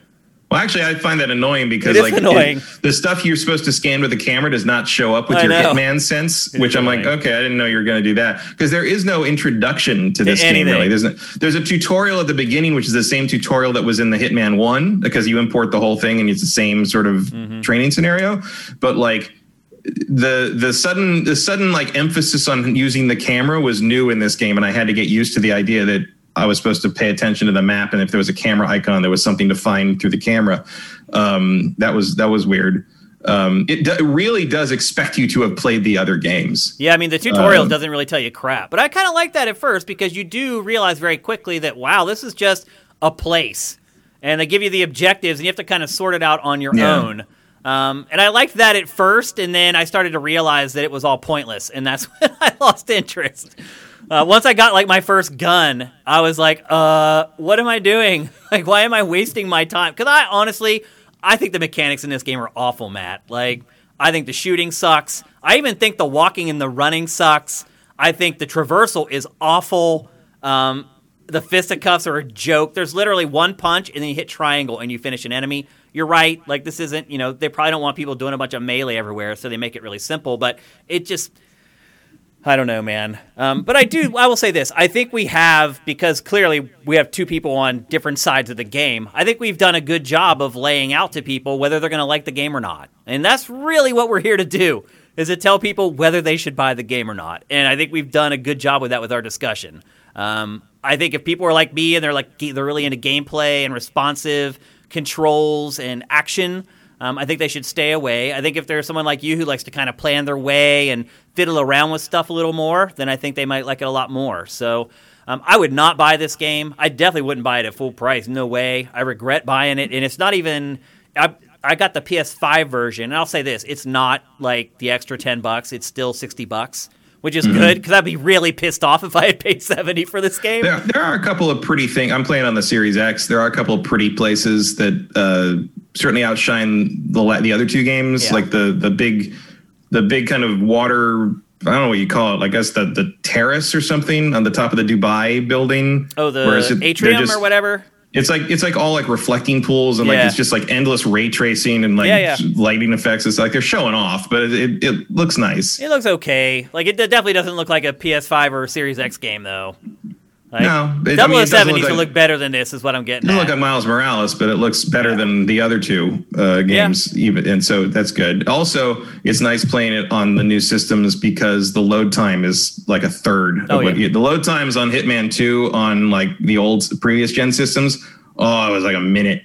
It was like a minute to get to load a save or get back to the game. Quick. It was bad. Yeah, and I will say this: you do have to, like, if you're going to fiddle around, you do have to like restart a lot. So and the other thing I found myself doing was save scumming. Like yeah. Oh, that's the other thing on master difficulty. One save. That's all you get. Oh, you get one save. I mean, honestly, I don't think I've even used more than one. I use saves because if I know there's a place where a story or an assassination option branches, I just want to load that back up and not go through the whole level again. I just I'll do this and choose this instead. And so I can get that challenge with a quick reload instead of playing a whole 15-minute mission again. I use the extra save slots for when I was playing out in the living room away from my capture station. So if I got to a point, I'm like, I want to make sure I can capture this, I'd save there. Right. So then when I went back to capture, I could just grab it really easy. But capturing this, I would imagine, is a lot of walking until you get to a part that actually is interesting. Yeah, most games when I capture, I just let it roll. Because there's just you can't do that in this game. No, there's going to be a lot of wandering. There's just dead air, just tons of dead air. And so I ended up 3 minutes of me crouched behind a couch. Yep, I sucked up a lot of gigs on my hard drive with worthless footage that I'm going to have to go back and delete. But anyway, I mean, but I am curious. Like, even as someone who likes these games a lot, if 007 will be super in line with it. Because I pity the GoldenEye fan who just picks up the new Bond game and ends up with that. I know. I don't know. They would be stupid. I would imagine a Bond game would have to be more action oriented. I would also imagine the license holders would make sure that the Bond game is a lot more action oriented. I mean, maybe, but we saw some of the crap EA put out under that license. We'll see. That's true. So anyway, that's Hitman 3. It's available for pretty much everything, even Switch. It's no shortage. There's a cloud version for Switch, which apparently I saw on social media runs okay. Like, it's playable. So yeah, I mean, the only cloud Switch thing I have experience with, I played the demo of Control, and it was you could tell it wasn't running locally, but it worked. Because it looked decent. Yeah, it looked fine. I'm joking. It looked better than it probably would look running natively on the Switch. Yeah. I wouldn't. Which, I mean, honestly, I think this game could maybe run on Switch. To be honest with you, like if they can get Doom Eternal to run on Switch, this game can run on Switch. I don't think. You'd have to get rid of like the ray tracing and all that crap. Whatever this game is running on, I don't think it's nearly as efficient as id's engine. I mean, you could look. You'd have to get rid of like the ray tracing, and you'd have to cut down the crowd sizes and stuff. But otherwise, like the character models and all that stuff, they could totally run on Switch. Like, but I think if you lose like the crowds and stuff, you've lost part of the game. Like and it's just not worth it. If you can just put a cloud version up, why would you spend all that money? Like one of the reasons Doom Eternal works is because its tech is magic. Yep. And I as much as I like IO Interactive, they are not magic. They are definitely not. Definitely not. So anyway, there's Hitman 3. I appreciate. Isn't it kind of crazy that company has made that same series for like 25 years or something? I know. Like, how they've could just you not made get Hitman sick of games it? Forever. And they're so drab and like serious. It's like I would go crazy if I had to work on that IP for 20 years. You want to do something? You want to have some fun? Not fun, but you want to have some fun? Go back, load up the first Hitman game, which you can probably get for like $2 on Steam or something, and try to figure out how to pick something up. Yeah. I mean, that's the other thing. The like control scheme in this, presses. like none of the buttons are where you expect them to be. Like they don't follow the control. Like the crouch is like clicking L. Like the reload isn't square. Like all these buttons that have just been used for stuff for like years and years. This game just ignores all that. You have to completely relearn the control scheme. Which whatever, it is its own control scheme. That is for sure. Yep. All right, it's time to get to Q&A, people, and time for me to put on my reading glasses so I can read the tiny print on this iPad. We have some time to get through a good many questions, so if you guys have any, hit them up. Hit us up. The first one from Vincent Sifted. Do you regret not drafting Biomutant? Matt, so I guess you heard today we finally got a release date for Biomutant. Yeah. Also coming in May after multiple delays. No, I don't. No. Because like I don't... I do not trust that game at all. I mean, I think the blurb on the story you curated even said, like, you might want to hold off on your pre-order till we know more, because, like, this clearly had some trouble along the way. Any game that gets delayed that much, no way I would draft it in a fantasy league. No. I mean, I'm interested, flags. But, like, yeah, I don't have the confidence enough to put it on the team. Yep. Commander Fett, would you ever consider bringing back the Deep Dive show? Yes. A lot of the stuff that we had planned for Sifted 2.0 that went down the toilet was because of COVID, not being able to be together in a room to do stuff. So Deep Dive's definitely something that'll be coming back. I will say this, I apologize. I know I promised that we were going to do a spoiled over the holidays. It just didn't work out. And I do apologize because I said we would do one and we didn't. But it just, with the timing of everything and the holidays, it just didn't happen. So I hate whenever I promise something and I don't deliver. I try to never do that. But that was one case where I did. Deep Dives, yes, I think they'll be coming back. Once we can all get back together in here and everything isn't like a logistical nightmare to produce stuff, like, you know, I keep all this hidden, all the work that I'm doing behind the scenes to make all this stuff happen. It sucks. It really sucks. And I'm really tired of it. I've been doing it for a year now. I would love to have Matt sitting right here beside me right now and Jared in that room right there right now. You realize I'm doing two jobs at once. I'm running a TriCaster and trying to host a show. I'm done. I'm sick of it. I'm fed up. I can't wait to get vaccinated. I can't wait till all three of us are vaccinated so we can get back to life normal again. I'm really at the end of my rope with it, to be honest with you. I'm tired of having to clean this place over and over again. I'm sick of all of it. So, yeah, you got about 6 months of it left. I know, dude. It's freaking killing me. But, you know, I'll fight through it like everybody else is. Everyone else is in the same position. It sucks for all of us. And I think all of us are over it as well. Next up from Lesteved. Shane, have you played Thief 1 and 2? They are the best stealth games ever created. I played the first Thief, and yes, it blew my mind when it came out. That was a long time ago, though. And I did not play Thief 2. But I thought people said Thief 2 wasn't quite up to scratch. That's what I remember. Thief 2 is by far the best one. Oh, it is? Okay. By far. Yeah, I haven't played it. It is really good. I'm not a gigantic stealth guy. I'm not against it. I like games that allow me to choose between the two and allow me to use stealth where it makes sense and allow me to use guns where it makes sense. I don't like being pigeonholed ever and being told how to play a game. As you guys just saw from my Hitman 3 discussion, I don't like it. So, no, I have not played the second Thief, but maybe I should if I ever have some time. Thanks for the recommendation, Let's If you do that, go ahead and stream it because that would be entertaining. Would it? Okay. Next up from Yakov226, Konami has announced gaming divisions will be dissolved. What's going on at Konami? Oh, we did a whole topic on this. So make sure you watch the archive. Minority Games. I just found out that easy mode for Souls games is using magic. Matt, would you agree with that? Not in all of them. I think you could make an argument that it's easy mode in Demon Souls and Dark Souls 2. But the nature of how the mana works in Dark Souls 1 and 3 makes it kind of a non-starter to me. It'd be harder to manage, especially in 3. It would be harder to manage than it would to just learn how to use a sword and shield properly. Lately, late night, when I have like an hour before I pass out and I just kind of go through YouTube real quickly, I've lately been watching these videos where people try to complete games under very specific conditions, like beat Resident Evil 4 without using the item box. Just goofy stuff. And I don't watch the whole thing. Like, I just skim through it or whatever and then get to the end where they're like, oh, I couldn't do it or I could do it. But it's very interesting. And a lot of them are based around, like, Dark Souls, Demon Souls. And I'll say this, like, a lot of the people who do those crazy runs with those games do use magic casters. And I don't know why, but I've watched, like, Demon Souls walkthroughs. Like, I don't know if the game is broken, like the balance is broken, but there are some people that can literally play that game and never get touched using magic. And, like, they just, like, snap their fingers and, like, the enemies just fall down on the ground, like... Yeah, I mean, they're min-maxing, and they are very good at knowing where they need to be and how they need to do things. Like, you would not find that easy.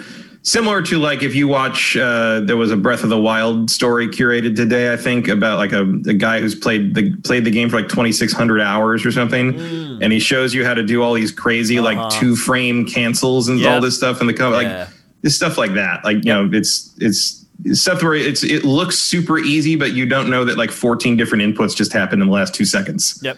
And that kind of thing. So you're saying it looks far more simple than it really is. Yeah, you don't. It's not. I've tried to duplicate some stuff like that, and it's not as easy as it looks. Like you can get there, but it would take practice. Okay. But I do think that Demon Souls and Dark Souls 2 are the most viable magic easy mode builds. That's certainly how I got through Dark Souls 2 the first time, was using magic. So you use magic. Or do you pick melee? In Dark Souls 2, I tend to start with magic and then work my way up to melee. Okay. And switch back and forth as I feel like it, because I like to be able to do both.